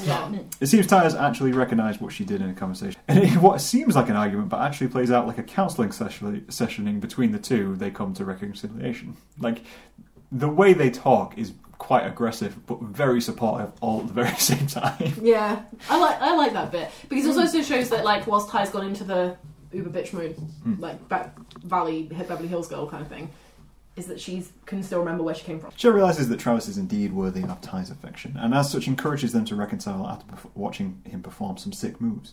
Ty seems to have found herself once again. What Cher mainly wants is Ty no longer chasing Josh, because Ty's interest in Travis means that Josh is all for her. Wow, Travis. It's from here we start to see the wind down of the story. Everything has fallen into place, and Cher found more balance in her life. It's just to resolve one last thing. Josh-shaped thing, as it were. She and Josh start spending considerably more time helping Mel and his colleagues process paperwork for their important case. Simple stuff, namely just filing, marking things in depositions, but while working with one of Mel's stressed-out underlings at the house, it's discovered that Cher had erroneously sorted some crucial documents, causing a stressed legal aide to flip out on them both. The aide has also recognised the elephant in the room, that clearly Josh is into Cher, and Cher is into him, and he clearly disapproves. Now, whilst this guy deals with this situ in a pretty dickish manner and insults the shit out of Cher, I kind of get his point. He's likely a runabout in a legal office. It's a high-profile case. He's also been asked to work late on an important case by Mel, who, as we've seen, is a hard-ass, and this brother-sister combo, as it were, sat playing footsie, is fucking up his night. So he's a bit of a dick in it, but he's also kind of within his rights to go off on it. Bit unprofessional to fly off the handle. Particularly at the boss's daughter. Especially as Josh is just like, get the fuck out, and then just cracks on. And he's not even paid for it. You can do whatever you want with your butts, but I'm calling in sick. Calling in sick? It's the end of the night. Calling in sick. Cher is crushed, but Josh defends and comforts her, as it seems he thought he was hiding his affections well, and is affronted at the suggestion by the line. The best sit down, though, and talk it out. What's interesting here is the choice of language, which throughout the film is all over the place, but namely, your father won't lose any time. Josh is trying to distance himself from the familial side of things, which, as earlier, he seemed fine with being brotherly, just accepting that it would never happen, but now he's trying to put that distance in. But the pair bring up comparisons. Josh is working the case as it's a good learning experience, and Cher shows she worries Josh still thinks of her as a bimbo. But he reassures her that it's more about him wanting her to live her life. A little flustered though, Josh reveals he thinks she's beautiful. He quickly tries to backtrack, but Cher got confirmation she needed that Josh is into her, and the pair seal the deal with a simple kiss. And then probably banging, but hey, subtext. Gross. Not Jen's is the cute. other thing. I think it's cute. Kissing I love in it when you were general. describing it. I was like, oh, it's such a lovely scene. Kissing in general. Who doesn't want to have gross. sex with Paul Rudd? I know, exactly. Who becomes that man? Who doesn't want to have sex with Alicia? Yeah, good point. She's Yeah. pretty sexy. Yeah. This is also probably the best acted scene in the entire film, Yeah. in my opinion. They probably spent a lot of time together, though, if you think about it, for the whole movie. It probably that helps. Which then leads us to a wedding. And let's round this 90s flick out. Mr. Hall and Miss Geiss are married with many of their students in attendance. Which was So weird. weird. Yes. So weird. So Thank weird. you. We can all agree on that. Cher, now 16, as the narration says, is one such student in attendance.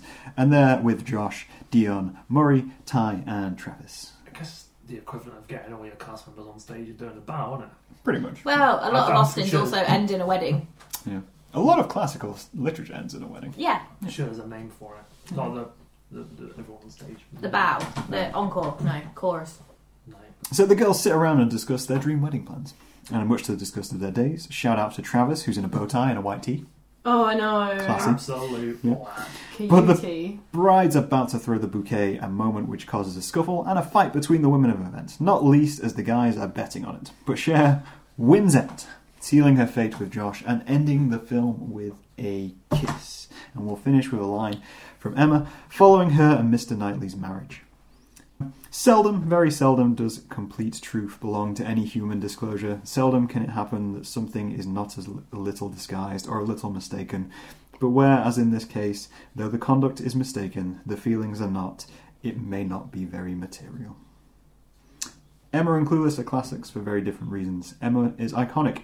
It's a story from a writer which there is much mystery around and broke the boundaries of what was acceptable for a female writer at the time, by being satirical and touching all at the same time. Clueless is so over the top and satirical, it's bashed its way into the 90s, and the modern day remains a nostalgia trip, as well as continuing that lineage of satirising wealth and roles within modern era, which there is no avoiding. And I think cohesively, we can say we have chewed the plot on this one. Yeah, I really like that one. Thanks for bringing that. You're It welcome. was alright, yeah. Yeah. Yeah, I couldn't believe Brett said he hadn't seen it when we first suggested this, but we enjoyed it.